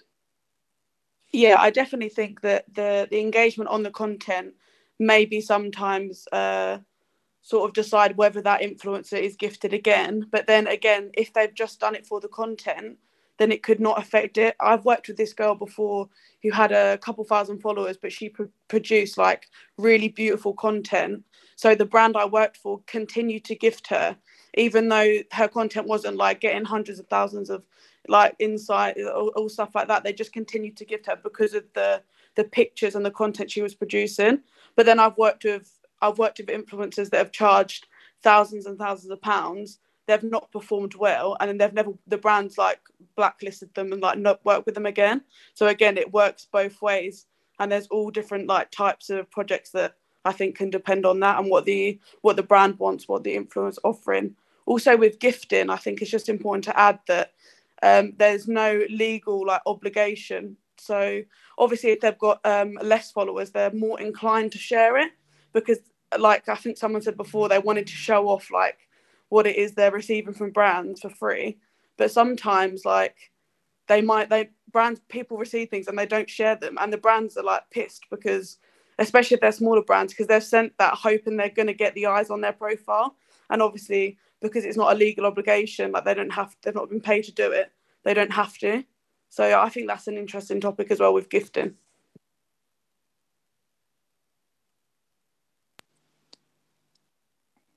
Can I just add that it's really interesting point what the brands actually want out of the back of it. You don't always know, and it's a bit of a guessing game. Why are they getting in touch, and what is it? What is the brand's end game? Sometimes that's what I feel sometimes. I feel like they do tell you though, Danny. Like I think some brands, like I know you said earlier, you'll buy into people because they've got information, But those same people you would buy into, if they were to release something, would you be able to say, yeah, that thing's gonna sell out? Because you might love them and their thing's sick, whatever, but can they sell out? And that's what sometimes brands are looking for, that person that's going to be like, yeah, we're going to, once we put this with, there's certain people I follow, I know if I were to design something, I don't design, but if I were to, yeah, I give it to them because their followers do anything, they'll sell out the product. And sometimes brands are looking for that, but like Danny said, sometimes they're not looking for that. They just like the way they create, or they just like what they'll do. But also, a lot of people in this influencer thing are finesses, Like, I feel like that doesn't get called out enough. There's plenty of people that will come on Instagram to be tagging, thank you, Nike, thank you, Foot Locker. You paid for it, bro. You paid for it. You paid. Like, and we know. And there's people I know that were not into sneakers before that will go on StockX, pay almost $1,000 to get Travis Scott's shoe just to go and post it with essentials, like Rain said. There's a lot of people, you just don't be fooled by all of this. Oh my God, this man sent me no, stop lying. Nobody sent you nothing. Don't lie. But on a real Jojo, do we get fooled by that? Because I don't get fooled. Yeah. We should see that. We as in the sneakheads, people in the panel here. I noticed that massively, and I just laugh at it, to be honest. You know what it's good that you notice it, but most people wouldn't. Because if you're seeing someone flexing and all of this stuff, you'll be thinking, there's even sometimes I'm seeing certain people, I'm like, what? SNS sent you that? What the hell? Like, I'm confused, and I'm thinking, hold on a minute, nah. This is a raffle win. You're lying. Like, I get that. I get that for the masses that they might be pushing it out to. I completely understand. But for me, and I guess I'm probably speak for most people in here, we can see through it. Yeah, but that's where it comes back to Henry's question about is clout chasing, and a lot of people, they'll beg a brand so much to make it look like, oh yeah, I get stuff, so you might this other brand, you should be wanting to send me stuff because as you can see from my last 10 posts, I got hella posts today, like hella freebies. It's like, no, you're lying, you didn't. So there's a lot of fakery and trickery, but when you're on the ground, you get to know very quickly who's really about it and who just, some people, they just want to say they're about it just to be there, but they don't actually want to do any real tangible work. So you just got to be careful of that in this business. Some people that you might be looking up to, it's not all there. And like someone else said, for some people, this is their bread and butter. They are making bank off of this. This is not my bread and butter. I very much have a day job and I'm on a salary, So it's, for some people, I think when you're saying, okay, this is my job, this is what I do. All right, cool. Yeah. But a lot of times it's finessing, people packaging. I can have, Effie will tell you, I got stories for days.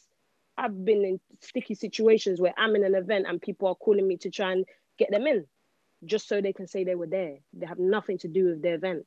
Boy. Just so you get it. So it's not everything that glitters is gold at all when it comes to influencing. You just need to have some discernment to know who's really about it. Off the back of Jojo's point, I remember I was working for this branding agency and I got hired alongside another girl who said she was a quote-unquote influencer. And we were at the desk and then it was lunchtime. And I thought we followed each other on Instagram. She made a post of her eating breakfast in Budapest. So she'd gone on holiday like the month before, but she was posting it like it was like currently happening. And it's just like that whole lifestyle chase. Do you see with that though, like for them, like I was saying earlier, like that's their kind of job. So they'll make excess content when they're on holiday and then drop it as if it's brand new when they come back, whether it's going through editing or something, or like they go and maybe put some filters on it or something. I don't know, like sometimes they might want to enjoy the holiday and then release the pictures later, but they'll act like they were there and be like, okay, cool, yeah, I was out here doing this and this and this. But at the end of the day, it's just content. Because like, for example, even me with like some of the trains I post, I took the picture like 3 days before. I then post it on like a Saturday or something or a Sunday. Like, do you see what I'm saying? Can I throw out another question, Henry? Yeah, go for it, Danny. So just obviously, we all know like trainer trends or just trends in general. Things are cyclical. What next? What about when influencers and influencing and that kind of thing is just so saturated? What's the next thing? I don't know, maybe I don't know. It can never be saturated. Yeah, there's too much going on right now, and too many people entering the market every single day. That somebody will always want to be influenced. Somebody will always want to get some inspo from somewhere. Someone will always want to know what's popping. Like, even me, like I'm quite small, but somebody came to me yesterday was like, "Oh, can I get size and advice on this shoe?" And they were like, "Oh, I don't want to feel like I'm bothering you." I was like, "Bro, like this is what I do, so it's fine." But other people, they might not be able to get that kind of conversation with somebody because all they do is post pictures. They don't, like relate to the product that they're putting out. Yeah, and No, I get that. I mean, sorry, I maybe phrased that wrong. Like, what's the evolution of it? Where's it going? Oh, bigger and better, apparently. Yeah, I think that's Personally, pretty much I don't it. think it can end. I don't think brands are always going to want to it can extend. end. Yeah. Do you think it's a cheaper, and this is an open question to anyone, do you think being an influencer or the whole influencing game, is it a cheaper form of marketing for brands? And to add on to that, do you think, or do we believe brands actually understand the power of social media and how it actually works in terms of promoting products and engagement and that whole life cycle of a product? Yes. Definitely. I just think Saving that money.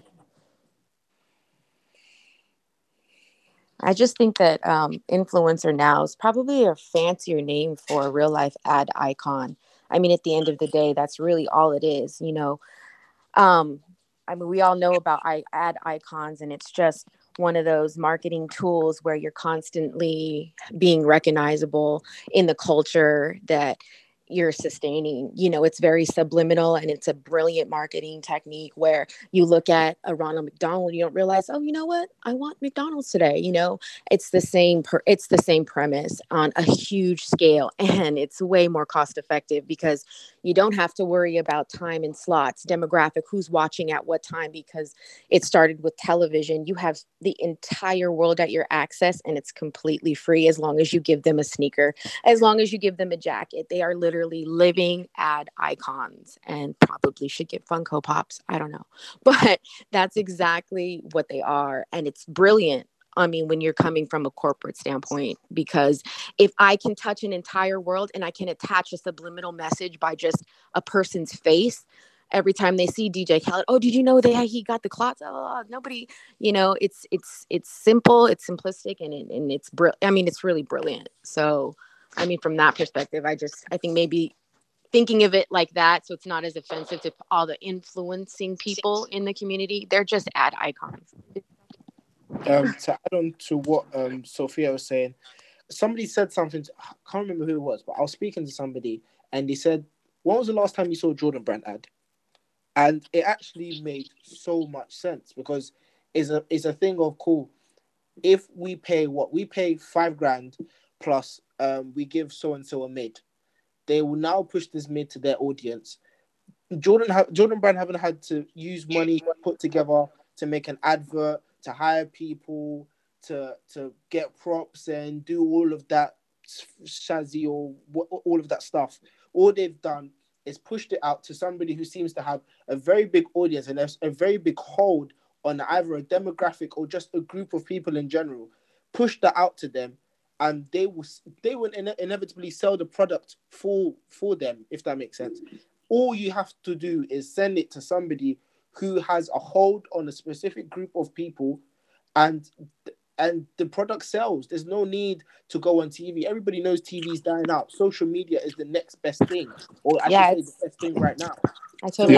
There's a budget that comes into it, though. Yeah. That particular person, that particular celebrity or sportsman got paid to actually wear that shit. They don't just get gifted, innit? They all signed to a contract, which is part of the marketing budget. Yeah. Yeah, and I kind of have to disagree as well. Okay, go on. Like, they'll have, like, you're talking about Jordan casual stuff. Like, when was the last time you saw, like, say the Flyknit Racer? When was that ever advertised? Like, they don't really. It's like that thing that said, "Oh, Lamborghini don't do adverts because people that buy Lamborghinis aren't at home watching TV." Yeah. So in the same way, they're not going to advertise Jordan mids because they're just like, it's almost like a throwaway shoe. But they will. I can't speak, for America, but I reckon they are advertising like the performance Jordans that basketball players are wearing. Yeah, they do that as well. Sorry to interrupt. They do. I think for the latest Jordans, like you've Jordan 30, 31, 32, like the prime Jordan basketball shoes, they still do it, advertisement for it, but it's just like mainly on, like you said, your social medias, like your YouTubes and your social media like Instagram and stuff like that. So, but yeah, there's a difference between the performance stuff where they feel like they have to push that more with the advertisement compared to the mids and stuff like that. Cool. Thanks for that, Anton. Iffy, I think you wanted to say something. No, you guys said what I was gonna say. It's all right. Awesome. Excellent.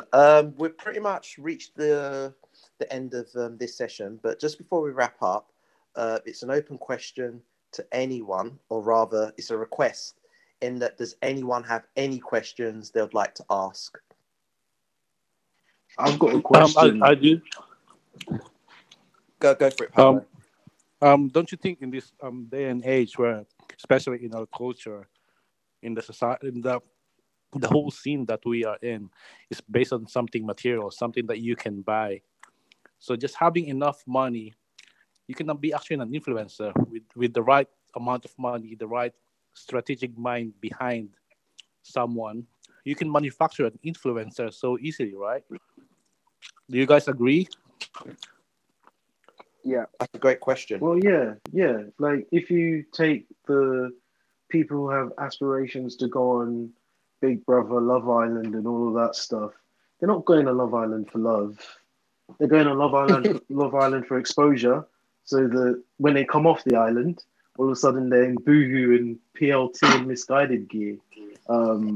That's the aim. That's the game. Like, they're engineering themselves from nobodies to somebodies. There's a reason why there's like a specific group of people that we see repeatedly on these sort of TV shows, right? To keep up the appearance so that their name is always spoken about. They're the same people who would pay Paps to come and photograph them so that they can be in some tacky paper that, not for me, but there's an audience for that stuff.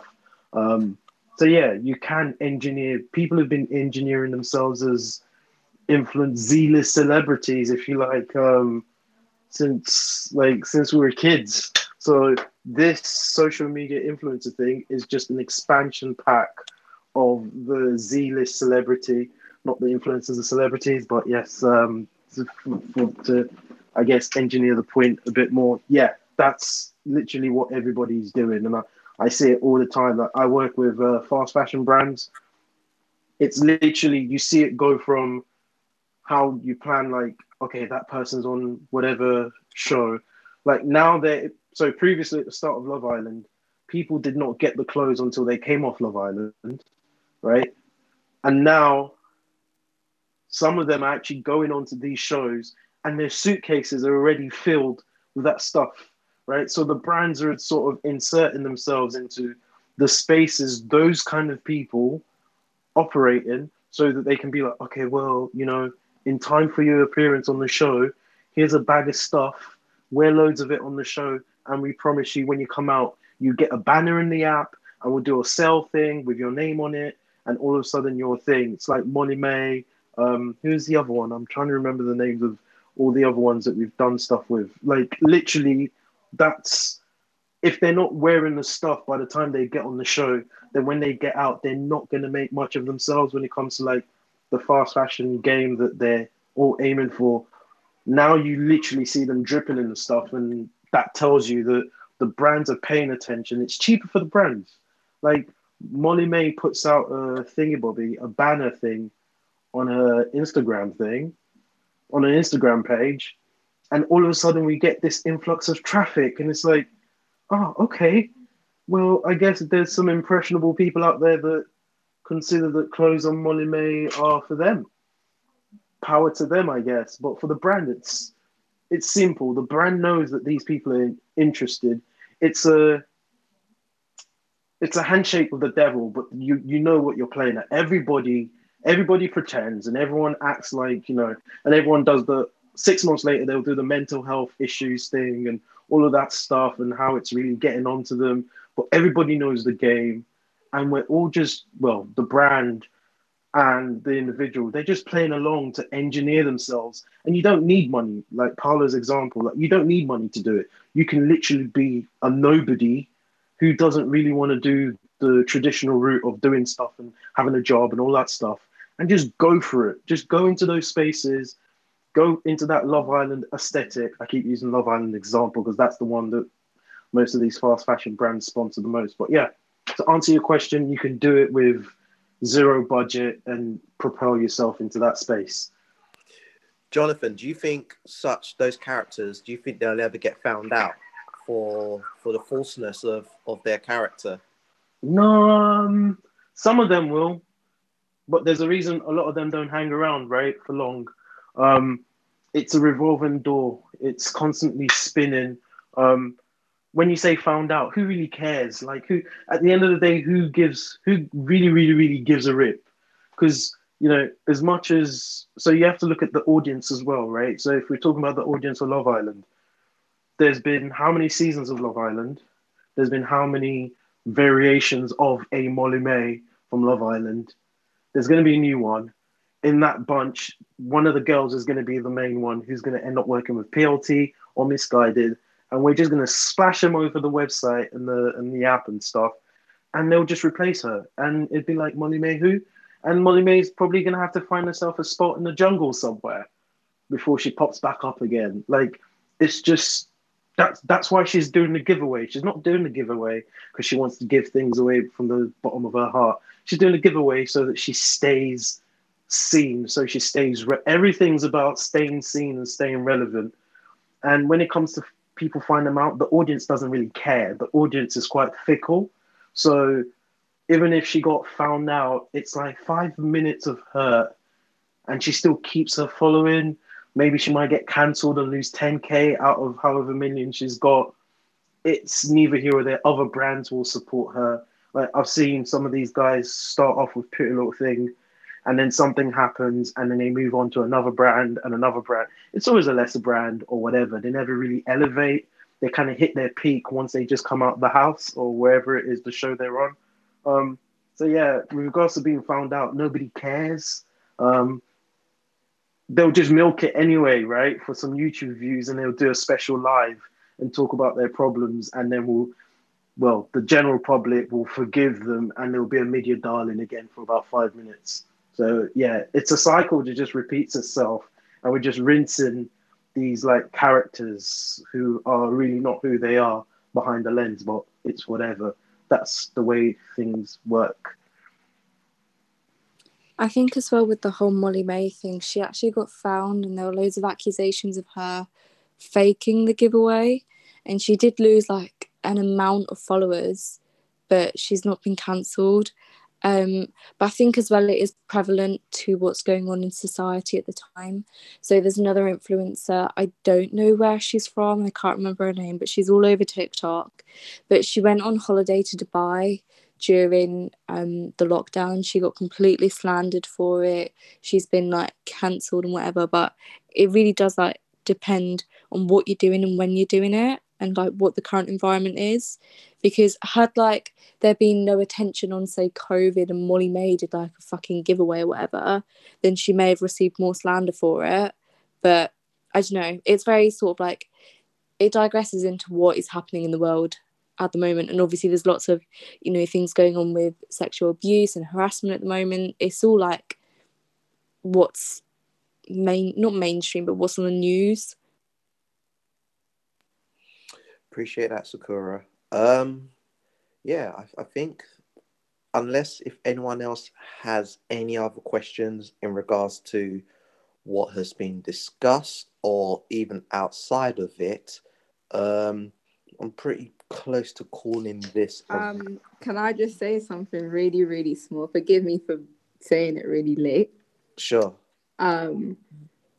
Everyone has stated amazing facts and they're all correct. Just to add on to that, this whole influencer thing is a bit of it's a bit of a slippery slope, because there are people who I have, or like that I know, like some of you in here, who influence me every day, and I take that with me, and like I know there's a story to it. So I've spoken to you guys, I understand what you're doing, you reach out to me. Do you understand? Like there's some form of communication. Whereas I believe in the industry that we're in, especially when it's like streetwear and sneakers, and just fashion in general, it's the most easiest thing to get into to become somebody or become something. You don't really need to know what it is. Like a lot of these people who will claim they're influencers or sneakerheads don't know anything about shoes. They don't know the history about it. They've never stood out of store. They've never camped out or anything. I'm not being bitter or salty, because if I was getting stuff from Nike, I'd appreciate it, but I'd still be grafting at the same time. I wouldn't go and do public appearances and say, oh, I'm a sneakerhead, and not know anything about what it is to be or what it was, or anything along those lines, not even in the sneaker world, even in the fashion industry.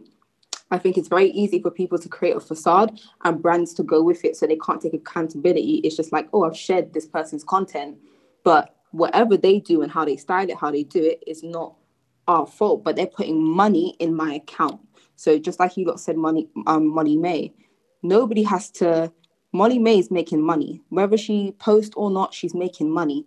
But just like how the world works, I got you quick, I can get somebody quicker. The moment you do something stupid, I will replace you and get another best thing, or get somebody that looks like you, or would do it cheaper than you. That's just kind of how the world works, if that makes sense. And I think a lot of people are getting blindsided, because I know people who tag Nike. I've seen your receipt. I've seen the email come up on your phone. Nike did not give you this shoe at all. I've seen people beg for stuff, like Jojo has said. I've seen people create this whole big facade. And it's because being in this social bubble of this social engineering is so much easier to give up on whatever you want to achieve in life to become an influencer, or to become whatever it is that you believe that influencer life is, or what it stands for, because you don't have to do much. You stand in your room and you build content and everything, but a lot of these people will refuse to have a 9-to-5 job, and that would be their life. They live, they breathe it, and that is it. And that is why, like, for some people, you can see who's real about it and who's not. But unfortunately, we're not Diet Prada. Like, brands are not going to call out these people. It's going to be people on Twitter, people on Instagram, or us saying this person is not really about it. And that person will still go on getting whatever. Maybe brands will disconnect with them. At the end of the day, that's what it is. That's how it's always going to be, because that's how social engineering works. Fair and that's play, how innit? the media works. Fake it till you make it. Yeah. I've got a completely unrelated question, Henry, but I'm not sure if we have enough time. Can I ask it?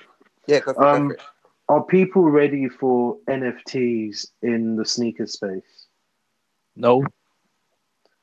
Do you think it's something that's going to take off? Because the reason I'm asking, just for context, like 3 shoes sold in the past week for varying prices. I think it's like $3,000, $5,000, and $10,000. Some random brand did that, and it sold out in 7 minutes.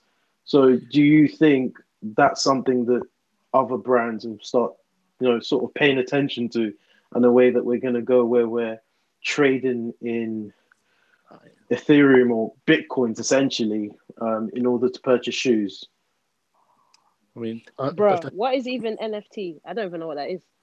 It's like a digital marker that you can collect. It's a digital way of collecting in that space. So instead of buying token, non-fungible token, It's money. no, it's not money, but you can trade for digital currency now. And the idea is that eventually it will be, actual currency, but but there has been, actual currency, or at least here in the States. And I think there is a platform for it. I mean, I just sold an NFT for $500. So there you go. Yeah, it was a Batman McFarlane rendering. But I definitely think there is, because I think that's just the next wave of not just collecting, but just financial society and things like that. It's just they go hand in hand. Another way of cleaning money. Right. I mean, will it last? I don't know. It just kind of just depends. But I do think that there's a space for it, and I think that it will happen. I just don't know if it will be sustainable, at least until a lot of how it is transpired kind of works out. There's a lot of bugs right now, especially in art. They're doing a lot of NFT trading in art. I know this is off subject, but just trying to figure out how to not counterfeit it, and what the blockchaining looks like, and things like that. So, but I think it's a way to interact with maybe the younger community who aren't exactly sneakerheads yet, but it's a way to engage them, and it's a way to educate them, and then potentially have them also be maybe like historians like us who collect because we love the history, or we know about the shoes, or just collect to get the NFT. Well, whatever I mean, I think that if you're talking about a corporation, if it's going to sell your product, they'll try it. I mean, and I think that it's already starting to happen. Yeah, so from what I've seen so far, it looks like you can buy digital content essentially, trading with Bitcoins, and the brand can then say to you that because you've got this unique, because with an NFT, you've got a unique token, right? And it can trace back to you or trace back to the owner of that token. You get a physical shoe that you can then come in and pick up to align with that purchase that you've just made digitally. At that point, you're buying shoes with Bitcoin. That's essentially what you're doing. I don't know. I think it could take off. It's just the first time it's happened. It just happened this week, but let's see how it goes. But I wouldn't be surprised if we start seeing other brands sort of jumping on it and seeing what they can do with it. I just wanted to add actually, Gucci, I believe, have just released something in regards to NFTs, saying that they're planning on releasing something for $12, and I believe it's with the silhouette of the Gucci right on, where you have access to like a site or something where you can only digitally see yourself wearing the shoe rather than having like the physical shoe. So I believe Gucci are now catching on to it. It sounds mad, but if you've got 12 quid knocking around in your pocket, it might be worth picking up still. The resale. Get it for me. It's the a way novelty, they pitched. but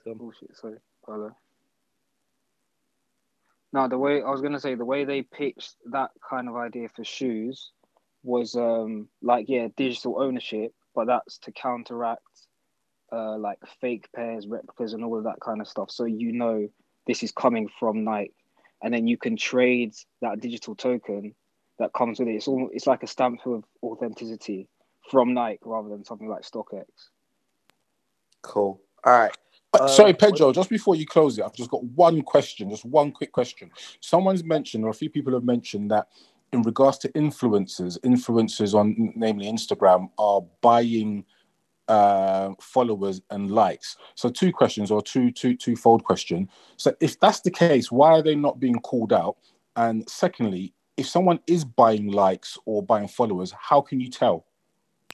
I believe, like, say if Molly May was like buying followers, it depends who it is really. So if there's like someone who's quite reputable in the social media community, perhaps the reason why they don't want to be, or their sort of following or sheep don't want to be like calling them out, is for the sake of, you know, if you admire someone or look up to someone, you're not gonna go slander them.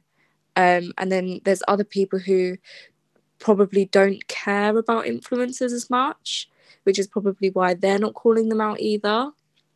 In regards to like being able to find fake followings, etc., is if you can't get access to their engagement, just looking through their followers. There was like another room where we spoke about a big business who hadn't shipped items yet they had 60k on Instagram, blah blah blah blah blah.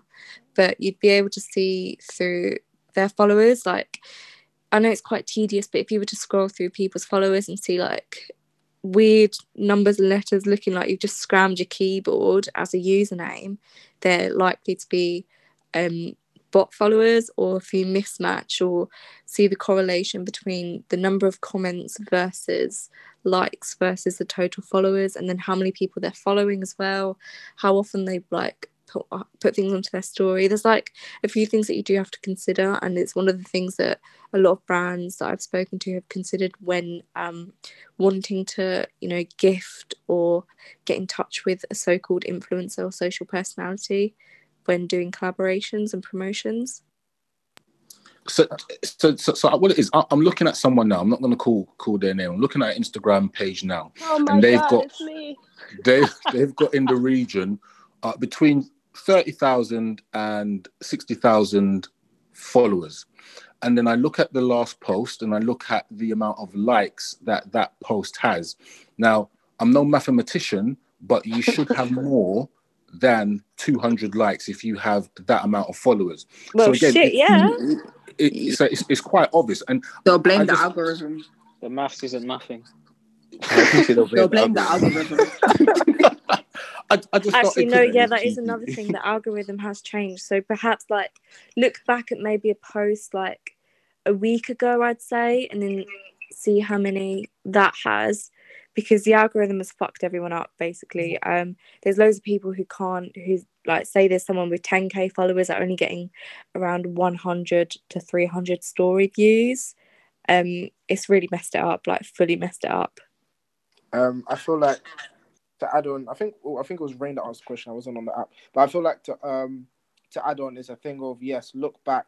So you've looked at a picture from, this is the last picture that you've looked at. Cool. You don't know, obviously, you know when the picture was uploaded. It might have been the time of the upload, and so on and so forth. So I would say probably look back at older pictures and see the likes. Because if someone who has between 30 to 60k and they're only getting 500 likes and like 20 comments, it doesn't really make sense if the picture is from like 2 or 3 months ago.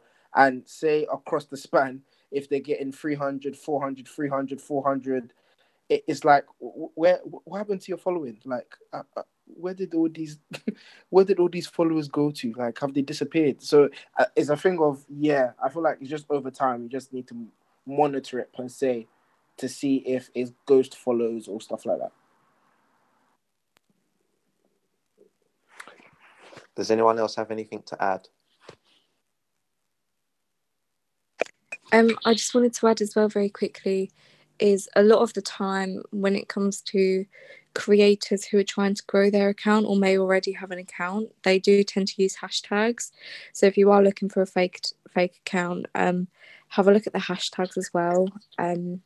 See if they're using if they're not using hashtags, they don't post as often, yet they're getting like maybe 2,000, 3,000 likes. It could be a case that they're buying likes as well, or buying followers.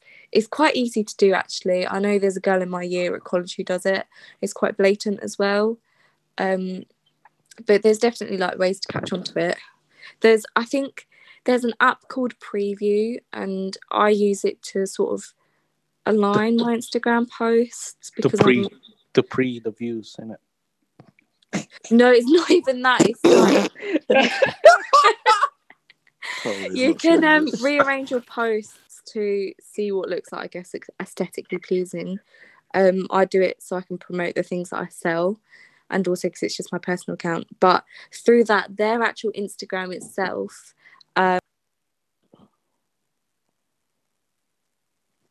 Missing in action. Well, what I'm going to say is, I think we're heading to the end. Well, not heading to the end. I think there's one very important thing that we haven't touched here. Go on, Paolo. All right, go on. Engagement groups. Have you guys heard about this shit? Yeah, I've heard about them. You know, you see these people with like 5 to 10K followers getting like 500 comments on their posts with 1,000 likes, all from the same people. Yeah. Oh, those. And then you'll see like they all comment like the same thing, like fire emojis or yeah. It can happen sometimes. Sometimes it's natural, but sometimes it's weird. They're on Clubhouse. I'm screaming. Sorry, I got a phone call. There's another thing with like the comments as well in terms of like fire emojis.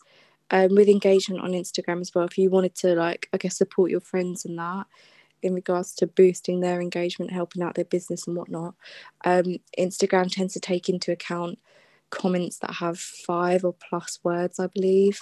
And because in regards to what you guys are saying with like fire emojis and stuff, it technically isn't classed as like a proper comment, and it just looks a bit like a bot. So I thought it was three words, not 5. I wasn't sure. It was either 3 or 5. Okay. But it does, if you are wanting to, you know, support your buddies and all of that, it does help rather than just dropping a couple of emojis. I think that's why I'm banned from the Offspring Instagram, you know. Wait, what? Not Offspring. UK8. That's it. Oh my god. Right. Shout out, Aman. I know you're there. I'm locking off this session. It's really, no, you're not. Yes, I am. No one's stopping me. Anyway, no, what I want to say, it's been great. It's been absolutely great. Definitely. Appreciate everyone that has spoken. Appreciate all those that have been listening. Thank you very much. The rise of the influencer has been an interesting one. I think my take on it, as we close, is that authenticity is the key.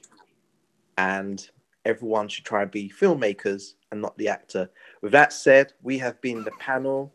I have been your co-host, Henry, Rain, Van, Mill. I'm just going to say 2 things.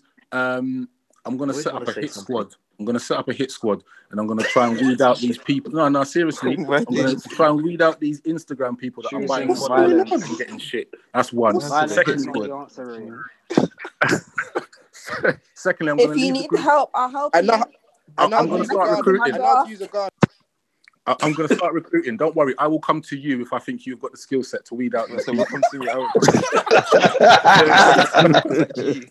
But on that, what I'm going to do, I'm going to leave the group open. So I've added a few people from this chat actually. So just go through, add people that have said things that you were interested in or whatever it may be.